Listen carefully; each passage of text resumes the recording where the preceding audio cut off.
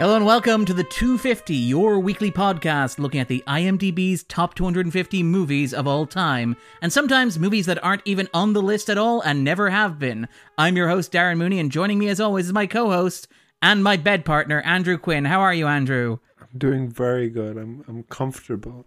Thank you. It feels like coming home, doesn't it? Yes, we are.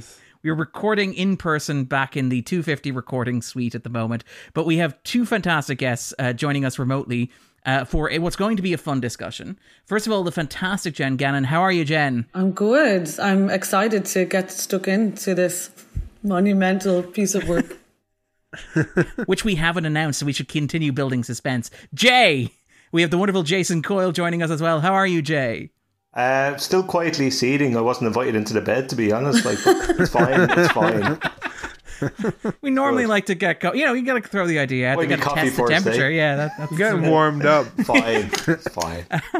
But yes, so we're doing something very special on the 250 this week. We're covering technically two movies in the same week that have not been on the 250. The past couple of weeks, we've covered The Godfather. We've covered The Godfather Part 2. This week, we're talking about the third movie in the Godfather trilogy, which is simultaneously 1990's The Godfather Part 3 and 2020's Mario Puzo's The Godfather, Coda, The Death of Michael Corleone.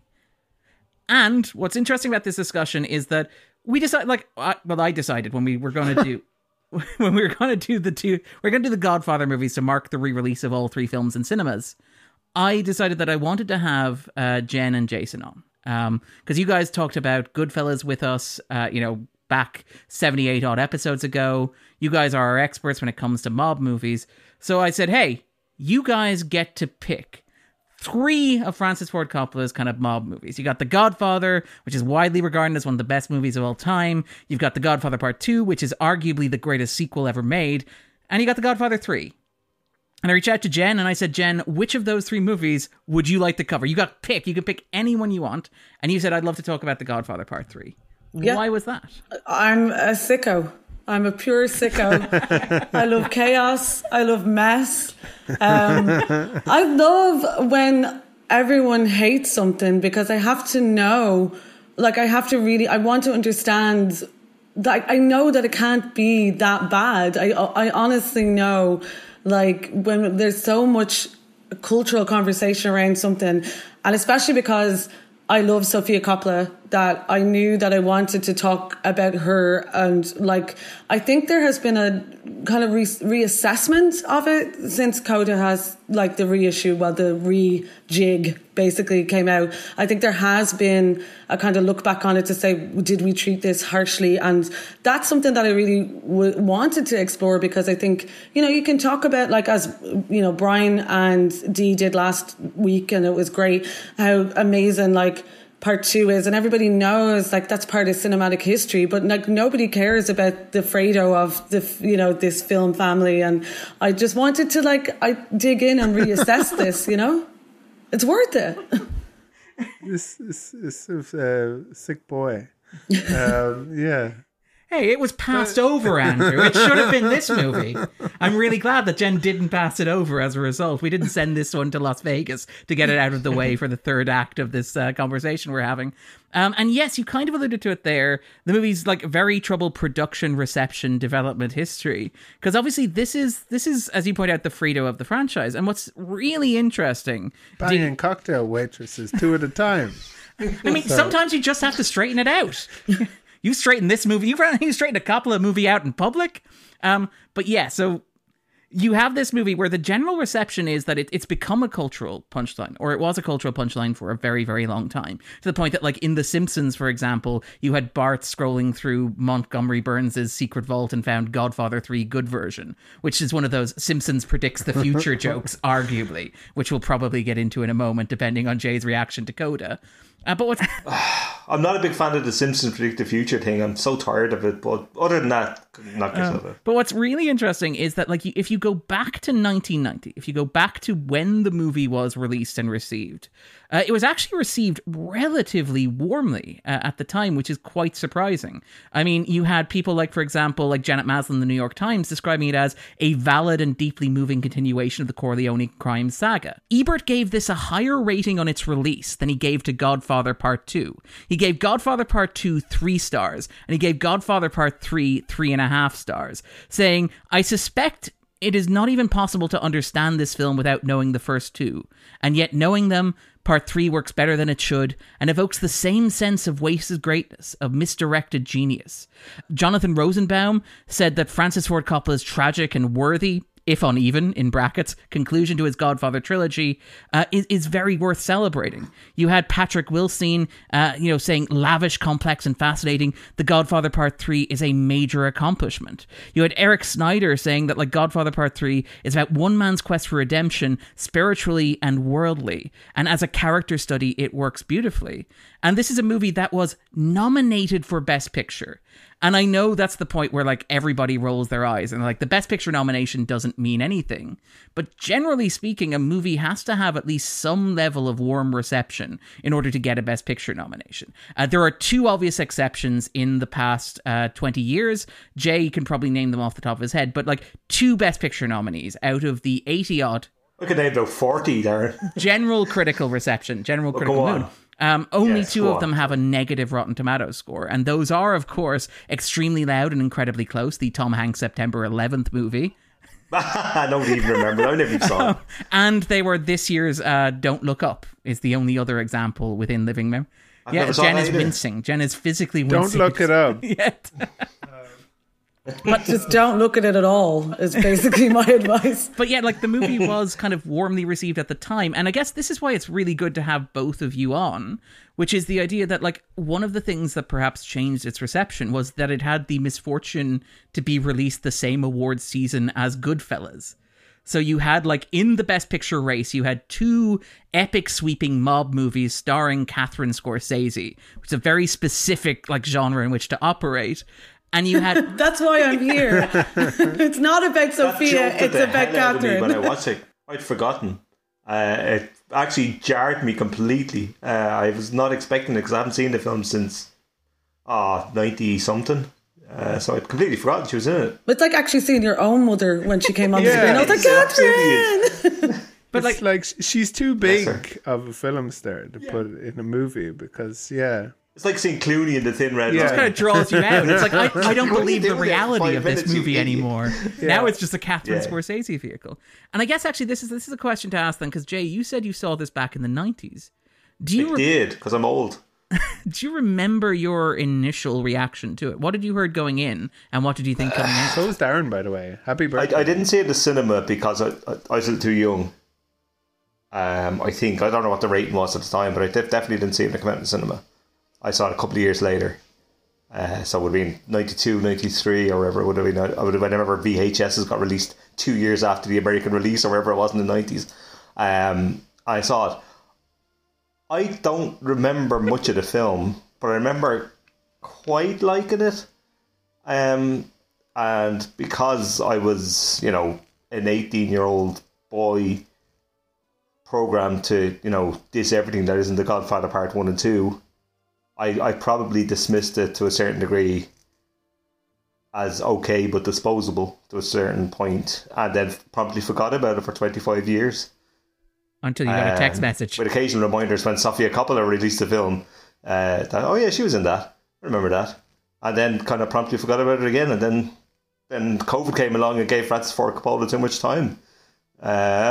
Here we are. Because that's the thing, like, Jenn wanted to talk about this movie to talk maybe a little bit about Sophia, and we'll do that in a second. Because I think that, like, we'll maybe talk about that in the spoiler zone, because it's very much tied up in, I think, what the movie's about and how it's about it, and obviously all the stuff around that.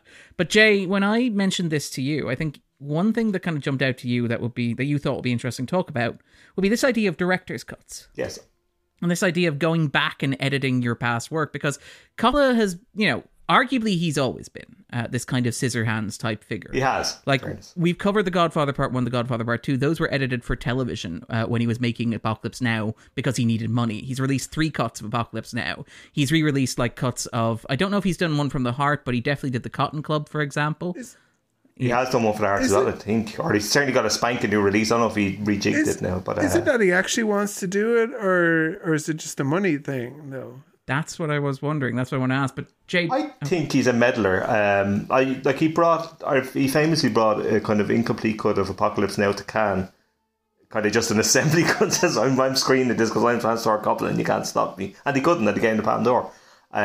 He tends to just about in the edit constantly in a la Ridley Scott, except with probably better results, I would argue. I like the probably, given what we know how you feel about Ridley Scott, the probably is... I think he's a bit more objective, I think, in his films. I think he knows that he's made films that are quote-unquote failures, even if not necessarily artistic endeavours, as he considers them failures. But he's aware that he didn't quite maybe hit the point what he wanted to hit, and they were made for various reasons, be it financial, or he couldn't get another film off the ground or whatever. So I think money never really interests him, or doesn't seem to interest him. He's had it, he's lost it, he's had it, he's lost it, and he has it in abundance again because people like wine, and I imagine in COVID that probably helped. Hence why he's financing his new sci-fi film for 80 million out of his own pocket. So he's a madman, and I think that kind of plays into his kind of way of looking at it. And I think the interesting thing about this is that it's 5 minutes shorter than the theatrical cut, which if you're going to do a director's cut, I'd like to see less of it generally than more of it. I'm not a big fan of like the plantation scene sequence in the Apocalypse Now should never have seen the light of day, except for maybe an extra on a DVD or a Blu-ray or whatever. Like it doesn't help the film in any way, shape or form. But let him be, but he's never going to stop anyway. So while we're on the topic of director's cuts, because I know this is something that's very passionate and important to you, and you mentioned, I think, you will talk about it at some point in the future, Rocky IV, the director's cut. Have you seen it, and do you have a take? Yes, I have seen it. I went to see it in the cinema because I'm a Rocky stan, an absolute nerd. I went after a few drinks because that's the only way you should ever watch Rocky. It's like 75% montage. I said before, it's both the worst Rocky film and my favourite Rocky film, which is a bizarre kind of mix. But I love it. And the director's cut doesn't really add anything. It takes away the weird robot sex thing with Paulie. And what? It's just odd. It's just Andrew's really like, we need to go back and focus on this thing. No, the Happy Birthday Paulie creepy robot eye creeping in on top of him. It's amazing. 80s movies loved robot butlers, didn't they? Yes, they did. The 80s had a lot of that kind of stuff going. Wall Street had one. There's Short Circuit was in its it's a trendsetter. That show Black Monday has a robot butler, and the Yakuza end up killing his robot butler as a message. Oh, you're wrong. If I win the Euromillions on Friday, I'm getting a robot butler. I mean, I'm just going to say that I'll have a robot butler by next week. Who's that guy who makes slushies? Mr. Freeze? He makes it for everyone. The guy who caused widespread diarrhea over children across Ireland in the 1980s. That guy, yeah. But Jenn, what about yourself in terms of your first watching of Godfather Part 3 and your kind of what you heard going in and what you thought coming out? Well, growing up, really how I learned about 3 was because of the gossip and because of it went through, because me and my sister were very big fans of movie magazines. When I was very young, we'd always have them in the house, Premiere Magazine or Entertainment Weekly, and you'd get them in Easton's for a fortune, and we'd save up and get them, and we'd also get stuff like TV Hits and Big Magazine. And because at that time I was a Winona Ryder obsessive, as in me and my older sister shared a room. She was 4 years older than me, and her half of the room, it'd be all Christian Slater and Keanu Reeves, and my half was Johnny Depp, Saws and River Phoenix. And then I would have pictures of Winona Ryder as well around the place. And Winona at that time, she was coming off doing Mermaids, and Mermaids was such a massive deal to me. I remember like wanting to get my hair cut like that and bringing a picture of Winona Ryder to my mom's hairdressers and thinking that Winona Ryder had invented the bob. It was very strange. But so I knew from reading those magazines that she had dropped out of doing Godfather 3, and this was like this massive deal, but I didn't understand why it was so important and why people were losing their over it as a child, obviously. And then when I got older, my oldest sister would have been like a fan of, you know, the part 1 and 2. Like she would always talk about like how amazing Al Pacino was in 2, but I never had an interest in The Godfather like growing up because I thought it was just too austere. It was too male. I would put it alongside Scarface. It's a very masculine touchstone. And a lot of guys at parties would want to just be very boring and talk about it. And I just wasn't interested in that. It just didn't have any women for me. It didn't have any humor. It was kind of the study of masculinity that I probably wasn't very enamored with. And then, you know, when I eventually did watch the first one, and it was late to the game. Like I was in because like I spent my 20s like being a very like a refusenik, going, I'm not going to watch this. Why should I watch it? You know, you like, what do you know? And then when I got around to watching it, I was just like, oh my God, Michael's entirely silent wife, except for like she's mad about the momos. Like, Michael, I want to drive the momos. That's like about all she does. Where's like, the other dog the other day? Like, I was just like, what the hell is this? Like, and then just, you know, poor Talia Shire, like as she gets better as it goes on, but in 1, she's just running around screaming all the time, getting the crap kicked out of her. So I was very much, I mean, as I grew older, I grew to love it the more I watched it, and I loved 2, obviously. But when I went to watch 3 for the first time, it was really just for Sophia, just because I was like, do you know what? This cannot be as bad. It has to be tied to nepotism and misogyny, why people didn't like her in it. And turns out I was dead right. Yeah. I mean, worth kind of acknowledging in terms of just a bit of production context for The Godfather Part 3. Because as we mentioned, like one of the things that people get really cynical about the movie is, oh, Coppola just made it for money. And as we talked about, like the previous 2 Godfather movies, he made the previous 2 Godfather movies for money as well. Like he didn't want to make the first Godfather movie. He just had to make it because he needed cash. And then the second one was they gave him a blank check and they let him make movies he wanted to make. So he was like, fine, I will make a sequel. And obviously, you know, during the 80s, we mentioned like things like One from the Heart. Like those massive flops ended up like bankrupting Zoetrope Studios again. So he ended up having to go to Paramount and say, I'm $8 million in debt. And they're like, we'll give you $6 million and 20% off the back end if you agree to come in and make The Godfather Part 3.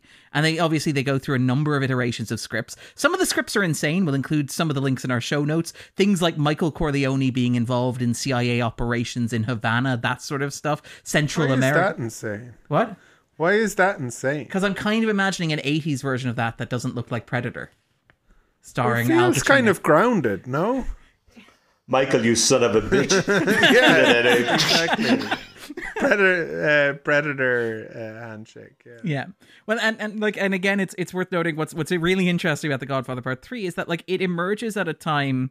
Like, we talked about this when we talked about, like, the Indiana Jones The Last Crusade, which came out the previous year. Like, 1989 was, like, the big year for movie studio franchises, where studios really realized that they could just release sequels to things that people already recognized and make a shed load of money off the back of. And, you know, The Godfather Part 2 was a large part of reconfiguring sequels. Can I ask you, sorry, just to go back to what you were saying, or maybe you prefer to go into it later on, but do you think those kind of nascent versions of the script were any crazier than what happens in this one? Yeah, I mean, it is a bit out there. I think it makes perfect sense, but is it any crazier? Then, you know, without getting too spoiler, the fact that this involves the Vatican and like real life conspiracy theories about what happened to somebody who's read some work on this. I'm dying to get into the Vatican theory, okay. So I'll be with you on the other side of this.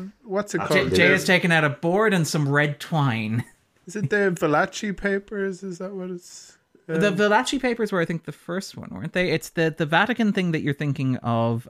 They are based on a book that was with no research done on it whatsoever. Apologies. I'm actually, because Andrew and I are in bed, I'm using a hand. I've read the book or read a book on it, if we do want to give it called In God's Name, an investigation into David Yallop. Yeah, David Yallop. Yeah, I've read this. I have it on my bookshelf upstairs. Yes, I have. Yeah, Okay. Read it about 10, 15 years ago. It's great because You should have said you read it for the podcast. Yeah, I know, right? It's interesting because when I read it, which was probably about 15, 20 years ago, when I bought it, chapters are coming back, God bless you, I thought, God, this man's insane. And then, like, the more and more you read about the Catholic Church, I'm like, do you know what? They probably killed the Pope. I could see that. I mean, I could see it easily that they killed the Pope. I'm certain the Catholic Church, and you can edit this out if you want, have assassinated and killed people all over the place for the last 50 years. Allegedly. Not surprising me in the slightest. I think you could get away with non-allegedly here. Non-allegedly, yeah. They had a part in like encouraging the Rwandan genocide. They had a part in a lot of things. Yeah. But the book's well worth reading, even if you don't believe in it. It rollicks along, and about the finances and the kind of corruption that Italy is the corruption capital of the world. It's incredible read. I'll loan it to somebody if anybody wants it. I have it on the bookshelf somewhere. It's great. That's In God's Name by David Yallop. David Yallop, in case listeners I want never to give books back. So don't ever lend me That's why I haven't even looked at it like since I've read it. So book, isn't that the expression? I shouldn't borrow a book. Don't worry, I have a list of people I've loaned books to that never gave the retribution, the Sicilian never forgets, etc., etc. Like, fool me once, shame on you. Fool me twice. yes. But like, okay, so the idea is that like in the late 80s, after a book with a bomb inside. That's the second book. Yeah. While Jay is standing in a church asking, "Does he reject Satan?" But and I bet they're kind of like ironic books, like To Kill a Mockingbird or something like that, or License to Kill. It has to have some sort of like thing in the title. But anyway, but yes, so in the late 80s you had the novelization of License to Kill. That's true, because it was based on a short story rather than this. Welcome to the License to Kill podcast. Sorry, I'm very much in my 1989 mode apparently right now. But yeah, so 1989 studios had realized that they could go and they could like franchise all this stuff, and you had this whole summer of existing intellectual properties, sequels, like movies like Ghostbusters 2, for example, the third Indiana Jones movies, the Batman adaptation, Lethal Weapon 2. I think Die Hard came out. A lot of those movies as well have a worse reputation than maybe they deserve. Things kind of like become a punchline, and then it's like impossible to like them. It's like, are you stupid? The peer pressure. I think Ghostbusters 2 has the reputation it deserves. Yeah, what I mean is that people have it's like now genuine only the second worst affection Ghostbusters movie. Sorry. for that movie, and that it kind of has its moments, but that you can't enjoy something if it's kind of well, I suppose we can. Of course we can. But you can enjoy anything you want. Exactly. It's okay. Yeah. Not to set the tone for the podcast that we're going to have discussing The Godfather Part 3. But yeah, no. I mean, like that. But the thing is, so basically, you have this sglurge of sequels. Like RoboCop 2, RoboCop 3. Obligatory RoboCop. You would believe RoboCop from flying. But like, and I do love that with RoboCop 2, they went the route of hiring the guy who directed like Empire Strikes Back, which is, we are making a sequel. We're committing to doing a sequel. But so you had this idea of like studios going, well, what's in the crate? What can we go and what can we license? And I love that like Paramount, like The Mountain, the studio of the 70s, home to all these great auteurs, literally digs through the toy chest and they find like, okay, let's make a sequel to Chinatown. People are really aching to see Chinatown 2, The Two Jakes. The only problem is obviously the director is a sex offender and cannot come back to the United States, so we'll just hire Jack Nicholson to direct. And that was like Paramount's big... It's not terrible, The Two Jakes. They had Nicholson. It was supposed to be what's the name, the writer that wrote it, Robert Downey was supposed to direct it, I think, and kind of collapsed, and then Nicholson took over. He shouldn't have, because he can't really direct, but it has Harvey Keitel in it, and anything with Harvey Keitel in it's always worth something, worth a look at least, because he's Harvey. But yeah, I'm not going to bat for it strongly, but it's not, there's worse sequels out there. Ghostbusters 2, Harvey to direct it. He's the wolf. But It's true. Yeah. he was too busy making a Direct Line commercial, unfortunately. He was, in fairness. But like, I love the idea that like Paramount's like, how can we get in on the sequel game that includes like Die Hard 2, Lethal Weapon 2, the third Indiana Jones movie? Let's make a third Godfather movie. Let's make a movie to the two movies that won like the Best Picture Oscar, earned more than $800 million worldwide, are regarded as classic of cinema, and let's see if we can kind of cash in on that. And I think actually this is, again, interesting in terms of what Andrew said in terms of its reputation, because like you could make an argument that like Hollywood really pushed those, like that splurge of sequels in the late 80s, early 90s, and audiences and critics and the market said no, largely. Like arguably the only two big successful movie sequels of that era are like Lethal Weapon 2 and Die Hard 2, which were the only ones to make more money than the original. But on the other hand, you had movies like Rocky 5 flopped. Back to the Future didn't do well. Well, Back to the Future, there was a massive drop-off. There's a massive drop-off. For the third one, especially. The third one especially had a huge drop-off. Yeah. I mean, the audiences just weren't ready. But you had movies like, say, Three Men and a Little Lady, Look Who's Talking 2, Predator 2, Another 48 Hours. All those failed to make as much money as the originals. I will always go to bat for Three Men and a Little Lady. Better than Baby. That's my line. Okay. Better than Baby. I'll go to the bat for Predator 2 as well, sadly. This is why we're born to do this podcast, Darren. Right? This episode is ours.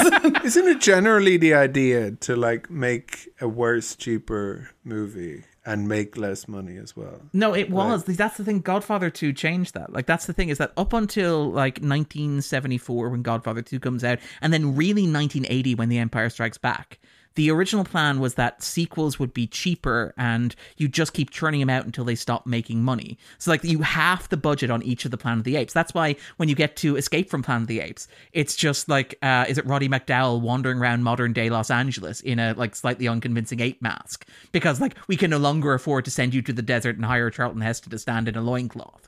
Like it was very much like diminishing returns. But then in the 80s, it was the idea, again, very much appropriate for the era of cocaine and shoulder pads. It was like, can we make these things bigger and keep expanding them? And it's kind of interesting that like that wave in the late 80s, like audiences, critics, and kind of like the box office all said no. And so you end up with this era in the 90s where you do have these blockbusters that are largely like, they are, you know, they're not entirely original. You get like Enemy of the State is basically The Conversation, but Tony Scott, which I think we can all get behind. And yes, just before you, any negative words said there, Darren. I love Enemy of the State. I know it's good. I just, I won't have anything bad against our Lord and Savior, Tony Scott. But like it's kind of interesting that we now live in the age where we're living in an age where we're now making miniseries about the making of The Godfather because we are that eager to recycle the intellectual property. It turns out as an offer Paramount can't refuse. All right then. So before we jump into discussing The Godfather in a bit more depth, 3 questions to kind of get us ready for the spoiler zone. So, Jay, do you think that either and you can answer for both or either The Godfather Part 3, The Godfather Coda, do you think that they belong on a list of the 250 greatest movies ever made? Well, there are 2 things here. One, I only watched Coda because I wasn't watching both. You must be joking. I hadn't got that time. But so we'll say it for Coda, but I think you can answer for both because they're essentially the same film for all intents and purposes, bar a few kind of bits. The answer is no, regardless. I do like it. Like I enjoyed it and I enjoyed watching it. I think it's a very solid film and there's some really great stuff in there. But I think the issues it has are issues in the sense of like there are issues that can't really be avoided, and I don't think any edit is going to save them to some degree.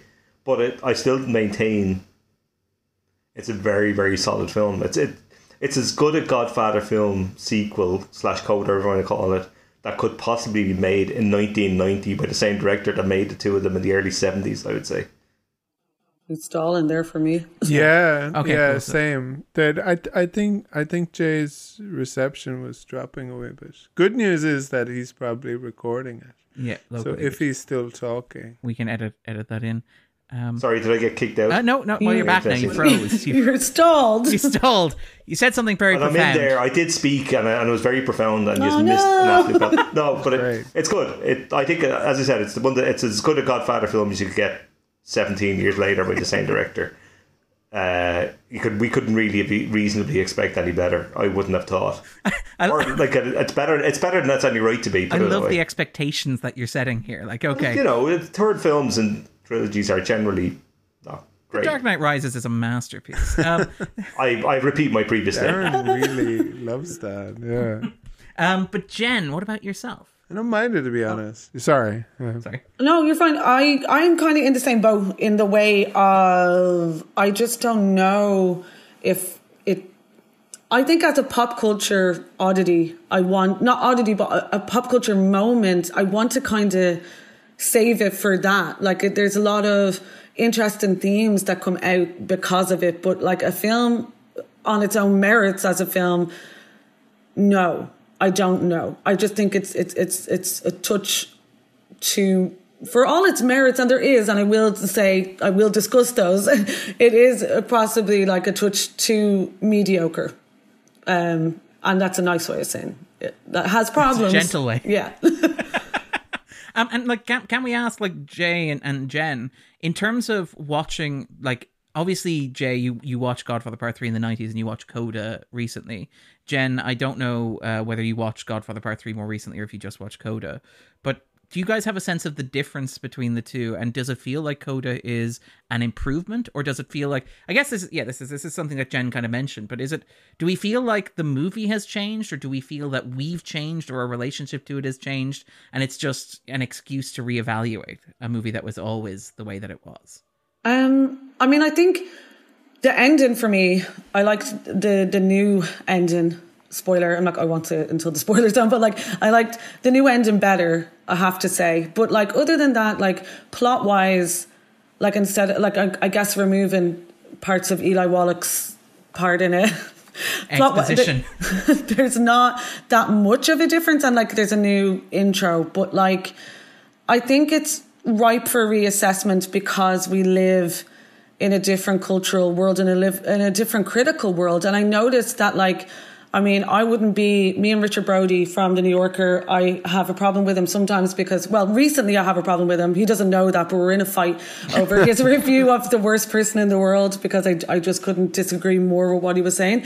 I could disagree with it. I mean, I know a little bit I agreed with, but a lot of it I was very Jenn sitting there happy. Typing, "You, sir, are the worst person in the world." Looking on yourself. Turn that around. But no, I know that he was saying that we're in a much kinder critical world, which I don't know if he was saying, oh, these days these are all a load of woke, snowflakes and you're going to try and find the good in this terrible film. But I actually think he was kind of more fair about it than a lot of critics have been. But he did say that we're in a new cultural critical era and that, of course, 3 will find its audience. And I think that's something to take into account. I definitely think that, like, the press... and like public were a lot harsher on it than I think they needed to be. I mean, like, we should mention, like, to give Brody his day in court, the headline I think on that piece is Godfather 3 is revealed as the masterpiece it always was. So I think I think it's a good piece. In fairness, I did read it. I'd be similar to Jenn. I think I agree with Brody as much as I disagree with him, but I think he's a very good writer and he's mostly fair.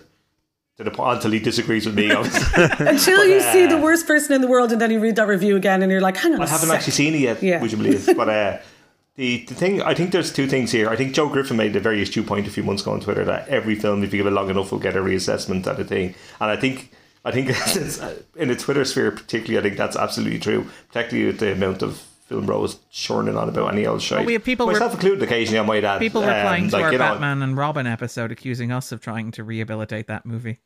Well, you've been doing that for a while now, in fairness. Yeah. But you've been banging the drum for Batman and Robin it's for because months, you hate years, Batman Darren. forever. Free the nipple. Yeah. But I do think the other thing about it is as well, and Brody kind of hints at this on that piece, that in the era when this came out, and as somebody that remembers it, everything was shot at 35mm, everything was released looking prettier than they do now. There's a nostalgia for stately, well budgeted, well crafted films, and I mean crafted not necessarily in the sense of studios throwing money and everything. I mean, the people working on the films, craftsmen across the board, are not fix it in post types. You have to be creative on the set. You have to be creative and thing. And Brody mentions Dracula there as well, because he does this straight after it, where you're into the last vestiges of kind of that optical effects and in-camera effects and skill sets that craftsmen had going back half a century probably, that were still working on films. And I think there's a massive nostalgia for that now in the world of flattened Netflix drone documentaries and such things. And I think that plays its part in how films like this are perceived now and will continue to be perceived, I think. So in 2 years' time, you'll get films from 1994. God, it's going to be Pulp Fiction. I'm going to have to list a year of Pulp Fiction. Good Jesus.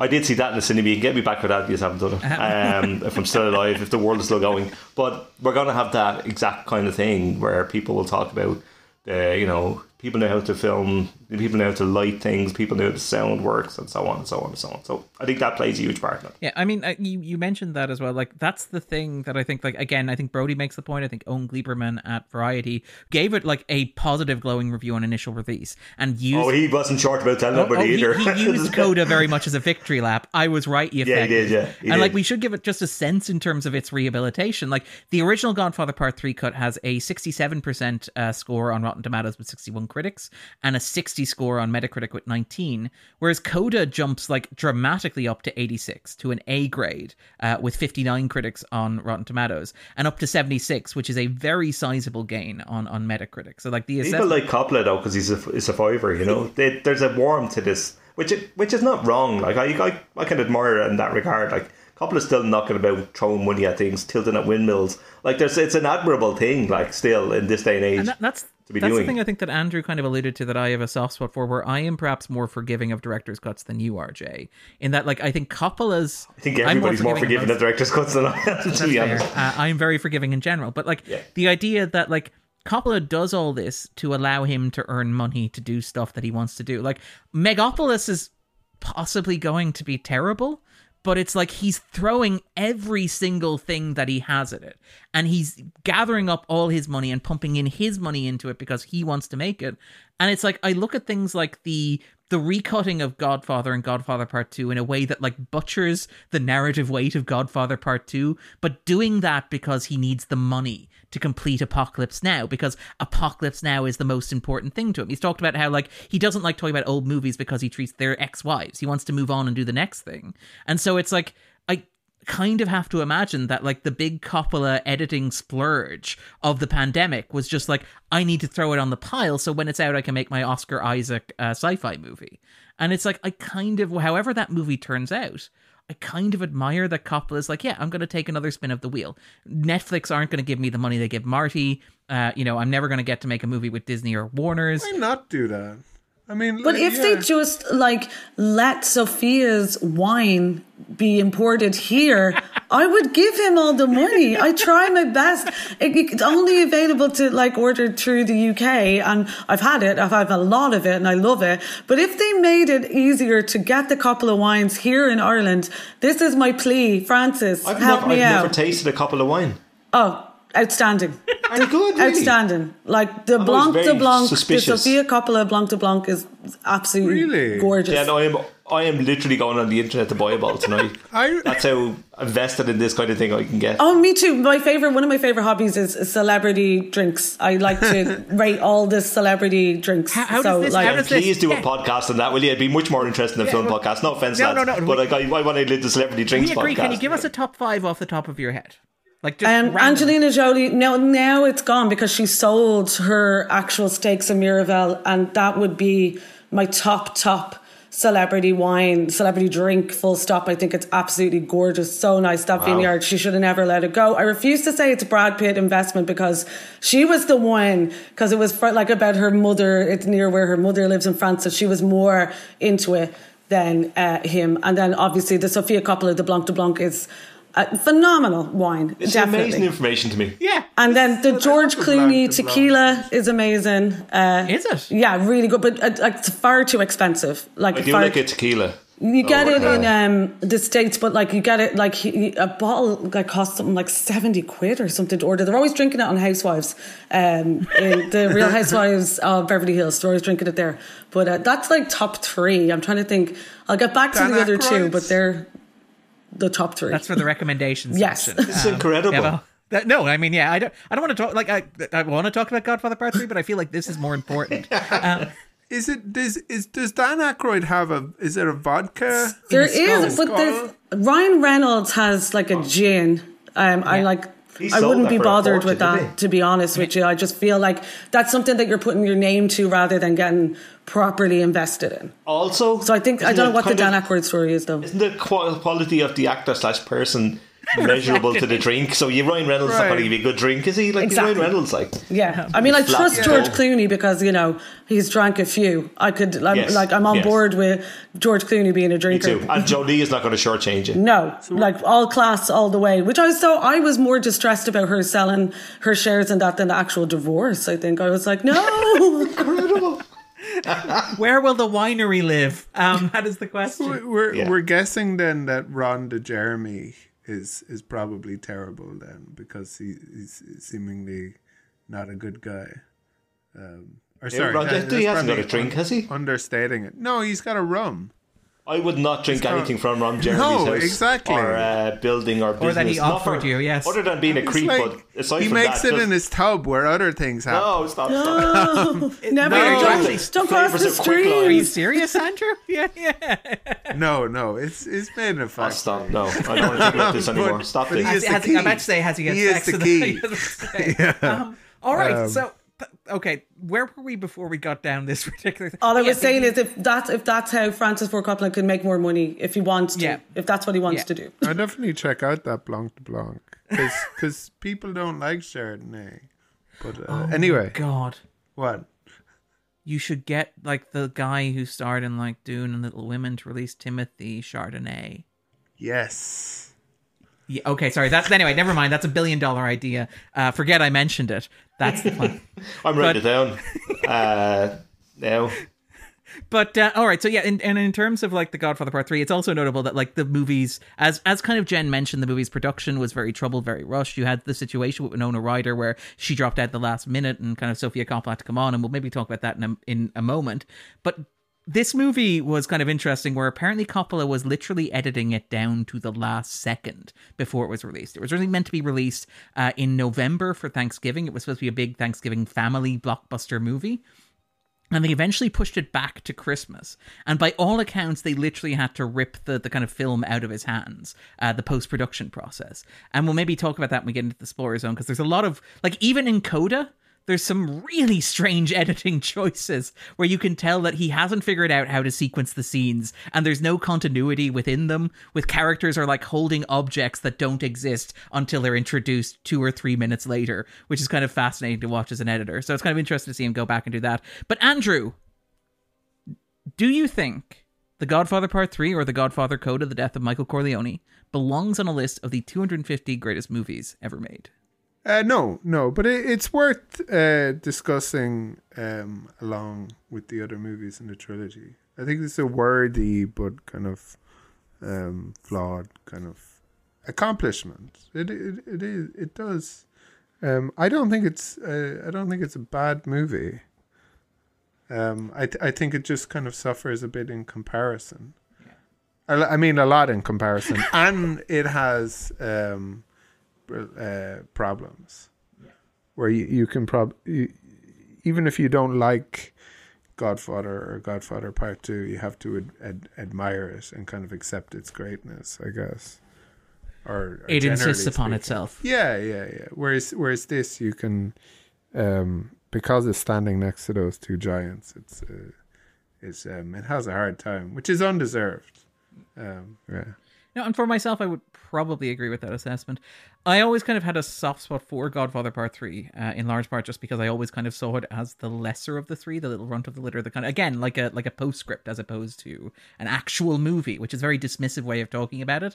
But I felt really vindicated when Coppola was like, yeah, it's not actually a movie, it's more of an epilogue.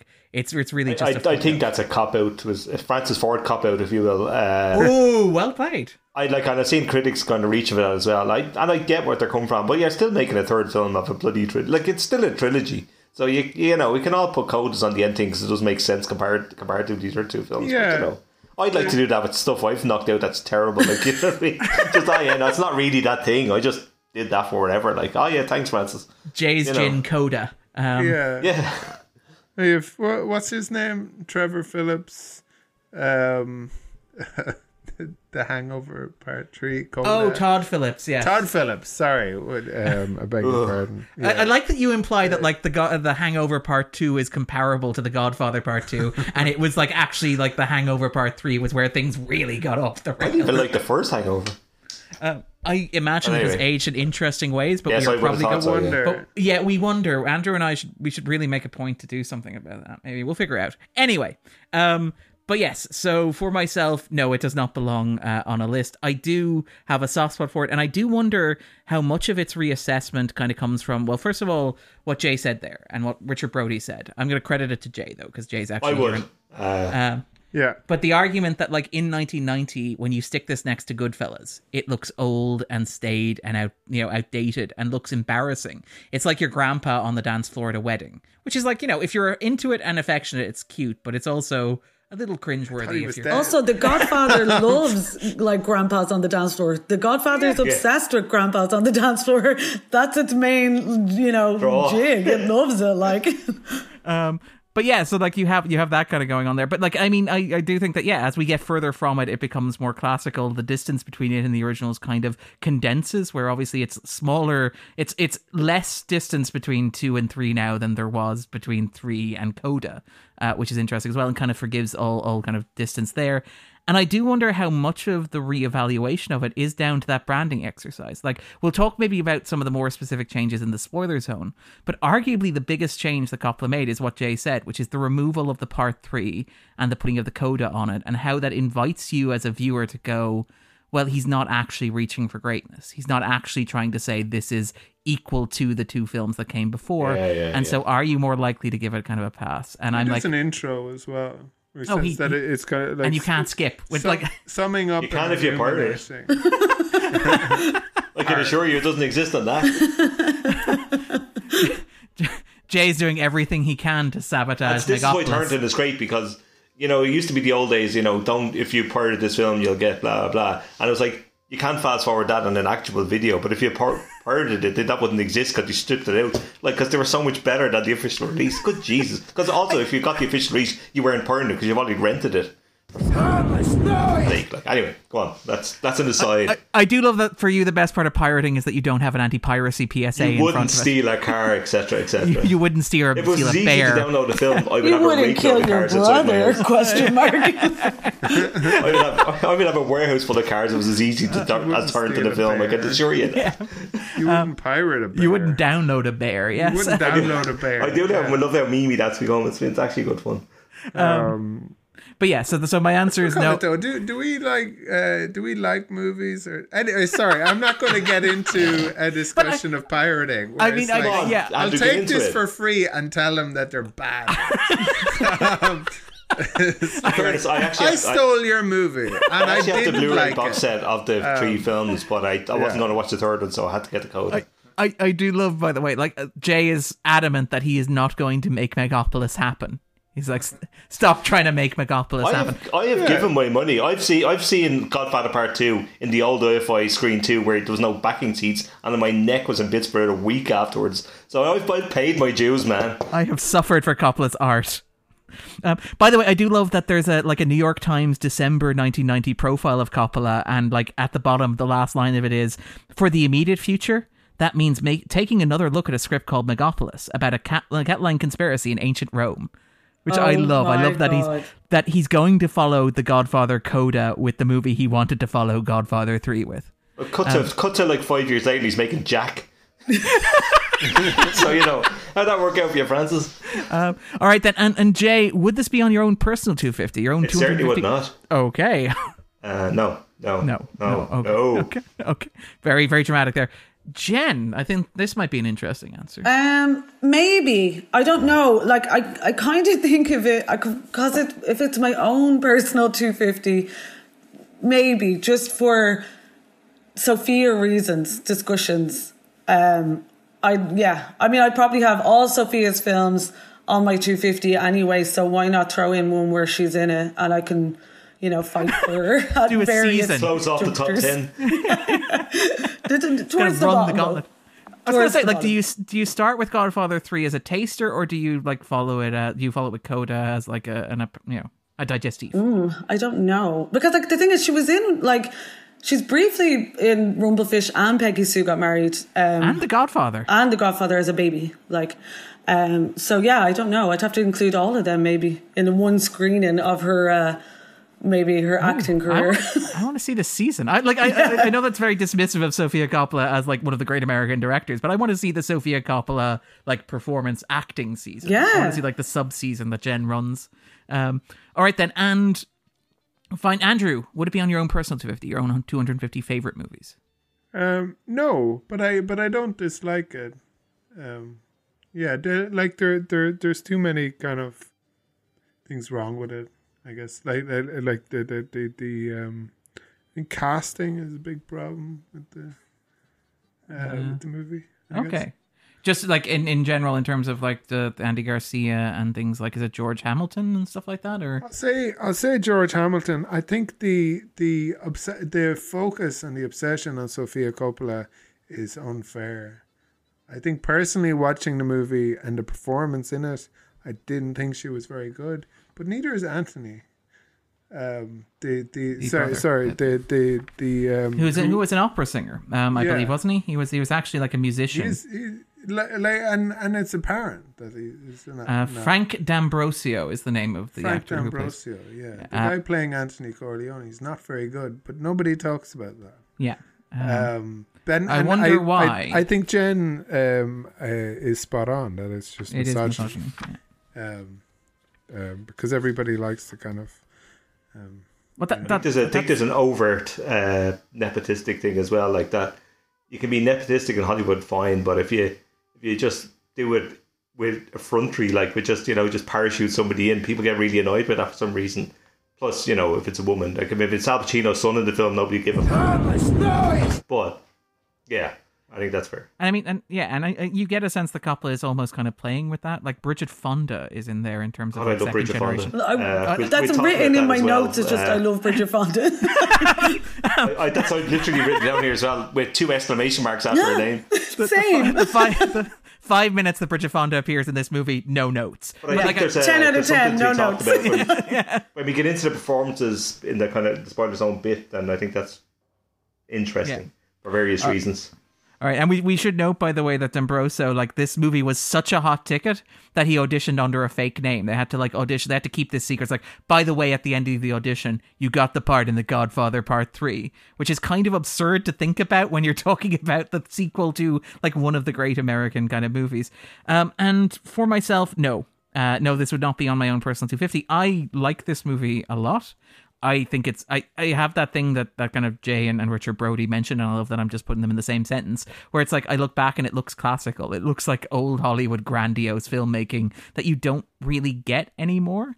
I do think Coda is an improvement in remarkably small and interesting ways. I watched 2 separate movies. I didn't want to watch them both either, but yes, I didn't have time either. I do like that. I was setting up. I was queuing that up, but okay, I did want to watch both, and I didn't necessarily. You did, and I bet you did as well. I probably watched them twice. I conducted a little experiment where I got 2 monitors, and I played The Godfather Part 3 on one monitor and The Godfather Coda on the other. You're a madman, and I would Mooney. stop them so they synced up. And it was amazing to watch how much of them are exactly the same movie, and how occasionally it seemed like Coppola removed 3 or 4 frames, because it would occasionally judder and I'd be like, wait, they're out of sync again. What did he do? And I had to go back and rewatch and couldn't figure out where he had trimmed the bones of half a second. That's Zodiac level. I'm so upset. Please at least tell me you synced them to Dark Side of the Moon or something. focus at the very least. Think them to shut up in your face over and over again. And if you watch them backwards... What's the matter with you? It's an audio medium, but there's like dark circles around Darren's eyes. He's mascara red strings all over the wall here. Mascara running down my face like Robert Pattinson's Batman as I sit in the basement processing the two screens, watching Godfather and Godfather Part 2. Godfather 3 and Godfather Coda, trying to understand the madness that is Francis Ford Coppola. But like watching them like that, it's remarkable how little difference there is between the two of them. I felt like I was watching a movie in stereo vision at certain points. One of the big differences that I find interesting is that he completely removed the color grading on it. One of the big differences between 3 and Coda is that, like, if you watch 3 has this kind of like old-fashioned, gold-looking, like Godfather 1, Godfather 2, kind of Gordon Willis look to it. Yeah, I had to check what Willis had done this cinematography about 10 minutes in on the third one, because I had the Coda. I was like, geez, it looks a lot brighter than I was expecting. Yeah. Which I think is interesting because it does that thing. It's like putting Coda at the end instead of Part 3. It's a way of Coppola like neatly shimmying the movie away from the previous two. So you're like, he's not trying to compete in the same lane, so maybe cut him a bit of slack. But no. we know what you did, Francis. But yeah, no, I really like this movie. I really like Coda in particular, but wouldn't be on my own personal 250. And then finally, the big question then, Jay. So if listeners have not seen Godfather Part 3 or Godfather Coda, and keeping in mind that Godfather Coda is the version that has been re-released in cinemas with the first two, would you recommend that they pause the podcast and watch the movie? And based on your 25-year-old memory, which version would you recommend? Oh, God. I would recommend it. I think I think Brody alluded to this actually. Is like it's not going to change anybody's mind that thought the film was crap initially and kind of will love it now, or vice versa. I think weirdly enough, I think most of the people who would want to see this film have already seen this film in terms of the Part 3. I don't think it's going to win anybody over as such. Like they're going, oh man, this is an amazing film. Like, how did I miss this when it came out? Like, or whatever. Like, however, having said all that, I do think it's worth seeing. I think there's enough in there to see why this kid Coppola might have had something. You know, like there's enough even of the old magic in it. It's not quite maybe at the level of kind of his top tier stuff, but now and again it kicks in. At certain point you go, right, I can see that. Yeah, that's, you know exactly what he's going for here, even if not necessarily always as good as kind of put together as you'd hoped. But you know, it's worth seeing. Yeah, go on, go do it. And stop listening to me. Get the hell out of here. And I mean, like, it's worth noting, like, this came after like a rake of his 80s movies, which, you know, as we mentioned, bankrupt him, but were like massively experimental, like pushing out, trying to expand the art form, as we kind of mentioned on Godfather Part 2. And like, this is a much more traditional, old-fashioned movie. And again, as you said, there's a sense that he was kind of dinged for that, where it's like, why you did Rumblefish, you did One from the Heart. Why are you trying to do a movie like you made in 1972 anymore? And Coppola's answer is, because none of you went to see any of the movies that I made after 1979. That's why I'm trying to do this. So this isn't really my fault. But is he the cardinal? Where he's like, oh, I trusted the wrong people and now we're like in debt if only prayer could. So, and it's like, just give me some money to make these movies. And it's like, ha. I think there's a reading of this where he is possibly the cardinal, but he's also Michael, who's very much like, once I thought I was out, but now I have to come back in and deal with all this crap again. Yeah. But we'll get to that when we talk about the spoiler zone. But Jenn, and again, same question for Jay, same permutations. Like, from your memory of Godfather Part 3, like, would you recommend that listeners pause the podcast and watch a version of the movie? And would you recommend one over the other in particular? I mean, it's a cultural artifact. It kind of transcends, it sounds wanky, but it kind of transcends though it being like part of something in a way, like it being a film in its own right, in the way of there's so much talk around it that I think you're missing out on a conversation. You're missing out on something, not in a completist way. I don't feel like that, but I just think as a part of film history, I think you're missing out on something if you don't watch it. And it has to be seen to be believed in some ways, because, you know, first, like, where you go from, like, where do you, like, there's some scenes in it that I really just I want to see with an audience. I want other people to watch it with me. I want to just, you know, it has, for me personally, it has high camp value, and I love it in that way. I have an affection for it in that way. But I do think people need to see it, because it needs to be judged. They need to make their own judgment on it and not go from what critics say, or not go from what the cultural reception was at the time. They need to have their own take on it, I think. Version wise, I actually prefer the Coda, because I like the ending more. That's the only reason really why. Yeah, but I think either or, but it needs to be seen. It definitely needs to be viewed, for sure. And I do love, by the way, you mentioned kind of the camp value of it. Like last week when we were talking with Brian and Dee about it, and I think Brian's exact quote was, "Which poor suckers did you trick into talking about Godfather Part 3? We kind of, like, one of the big questions Andrew asked, having not seen the Coda before, was like, yeah, but does it include scene here, like this particular scene, this particular beat, which was this kind of like goofy, embarrassing, perhaps laughable moment, and it's like, I really don't want them to cut out the robot butler of Godfather Part 3. And I think to Coda's credit, Coppola doesn't cut out a lot of the stuff that he got dinged for, and I think that's something that parts of the movie that people are sniffy about. Yeah, see, this is the thing, because I think, like, because 2, as I said, you can talk about 2 all the live long day. Like, there's like massive breeze block textbooks written about every inch of 2, and 2 is so explored and revered and honoured, and we know so much about how important it is to cinema and blah blah. But like, the thing about 3 is it's like an undiscovered country. There's so much in it that, because it's been so derided, that people have ignored about it, that it's now time to tuck into this, and it's also now time to view this in a different way, and to kind of, a lot of people now are like reclaiming their L's, like reclaiming their losses, reclaiming being a loser, where they took a dive or whatever. And I think it's enjoyable to go back and look at something like this with fresh eyes, and not just poo-poo it out of kind of a cultural, you know, misstep, Cringe. Or what the general consensus about like conventional film going society thought of it. I think that's a bit ridiculous, like, and that's why I kind of love, you know, when there is this big, huge sweeping feeling against something, I always want to go, hang on a sec, I want to actually look at this for myself. And like, you know, it may have taken me a long time to, like, well, not a long time, but a long time to view The Godfather in general. Like, I had to remove myself from a lot of like masculine culture to actually get my own spin on it. But like, it may take me time to get to that. But I think everybody should take the time to kind of, it's not like you're watching, I don't know, like Back to the Future Part 3. It's not, you know what I mean? It has this, it feels like it has this cultural notion as like this punchline, this like, you know, clown car horn. But like, I think, you know, that's worth viewing. It's worth viewing for that alone then. If you think this is, you know, a conversation around this, then yeah, get stuck in and watch it then. I mean, like, it's worth noting, by the way, that like we talk about like it being a punchline, like it was a phenomenon when it landed in December. Like, when they pushed back from like November to December, all the other studios moved their films out of the way, because the idea was this was going to be like the Titanic of 1990. You had movies like Three Men and a Little Lady was like pushed back to make room to get... film was pushed. How dare they? Yeah.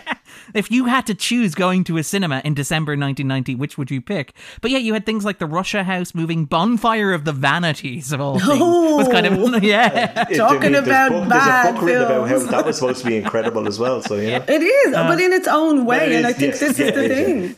It's mad, kind of pushing Russia House forward, because it's a movie that's very much kind of like relevant to like the end of the Cold War, a year before December 1990. And a film I haven't heard a conversation about in 30 years. Yeah, but like it set opening day records, a Christmas Day record of $6.4 million. Opened in something like, you know, 1,800 theaters, earning an average of $3,500 per each. So it was a big deal. It was a cultural phenomenon, and it was this kind of seismic force, which is kind of interesting. But Andrew, what about yourself? Would you recommend listeners pause the podcast, and would you recommend either version from memory? Yeah, I probably would. I don't know the difference was. Like I understand from like authoritative sources that this was a different movie. Was that authoritative source like yourself, Coppola, like right before you watched the movie? Exactly, it is a different title. It is more this is why you pirate it, so you don't get influenced in that way. You just get straight into the film. Like. Andrew just swayed by Coppola. How do you know you saw Coda? Did Francis Ford Coppola tell you saw Coda? Coda? I have to put sunglasses on to watch it. I do love, by the way, that like Coda is 5 minutes shorter with a 3-minute introduction by Coppola. That's efficiency right there. But sorry, Andrew. No, yeah, I would recommend that people watch it. Because I mean, if you've seen, like, I suppose you could argue that The Godfather Part 2 concludes the series well enough. But I think this does a decent job too, and it's also kind of epic and like it's properly dreadful. Shakespearean. It's properly Shakespearean Greek tragedy kind of stuff. Which I mean, the other two obviously are as well, but this leans full tilt. The tension in this is incredible. I wonder, just before you jump into the spoiler zone, whether there's people existing in the world now who think Coda's got a Best Picture nomination. Oh, they probably do. Like, I genuinely like that there's like 1% of the world thinking, Coppola, that it might win Best Picture because all the old stagers who get their film set up for them to watch, the Academy members who are 95 will kind of slither in and watch it in a wheelchair and then vote for it because they think it's going to be a thing. I'm not watching it. It's only Coppola's film. Let's give him the Oscar. And the Coda wins Best Picture because 90-year-olds think it's the Coppola recut. Oh gosh, which would be quite amazing in a way, like for the other Coda. I'd say so. Yeah, that it's probably within a shout. Like, what a world! I got to stick a tenner on it tonight. Well, that's it. Like, that's the thing. You're waiting for the Power of the Dog to kind of falter. Coda, I think, is like third after Belfast. So Power of the Dog. I haven't seen Coda, Don't Look Up, or one of the others. I've seen six of them. After we recommended Don't Look Up so strongly on this podcast. And for myself, very quickly, yes, wholeheartedly recommend it. And obviously the best way to watch it is on 2 screens simultaneously with both versions. That is undeniably the best way to watch it. You're no, insane. The Robert Graysmith way of watching films. But no, watch Coda. Coda is, I think, an appreciably better version. Did you say the Robert Durst way of watching films? No, but it could be as well. Francis Ford Coppola. I killed the guy. Francis Ford Coppola looking at the movie and it's in the ending bay going, I killed that movie. That's what I did. I killed it stone dead. Yeah. What did I do to deserve these reviews? I killed that movie. Just when I thought I was out of the bathroom, they pulled me back. Sorry. I watched a movie. I watched 2 movies at the same time. All right. Yeah. Sorry. With that in mind, then we will segue neatly into the spoiler zone.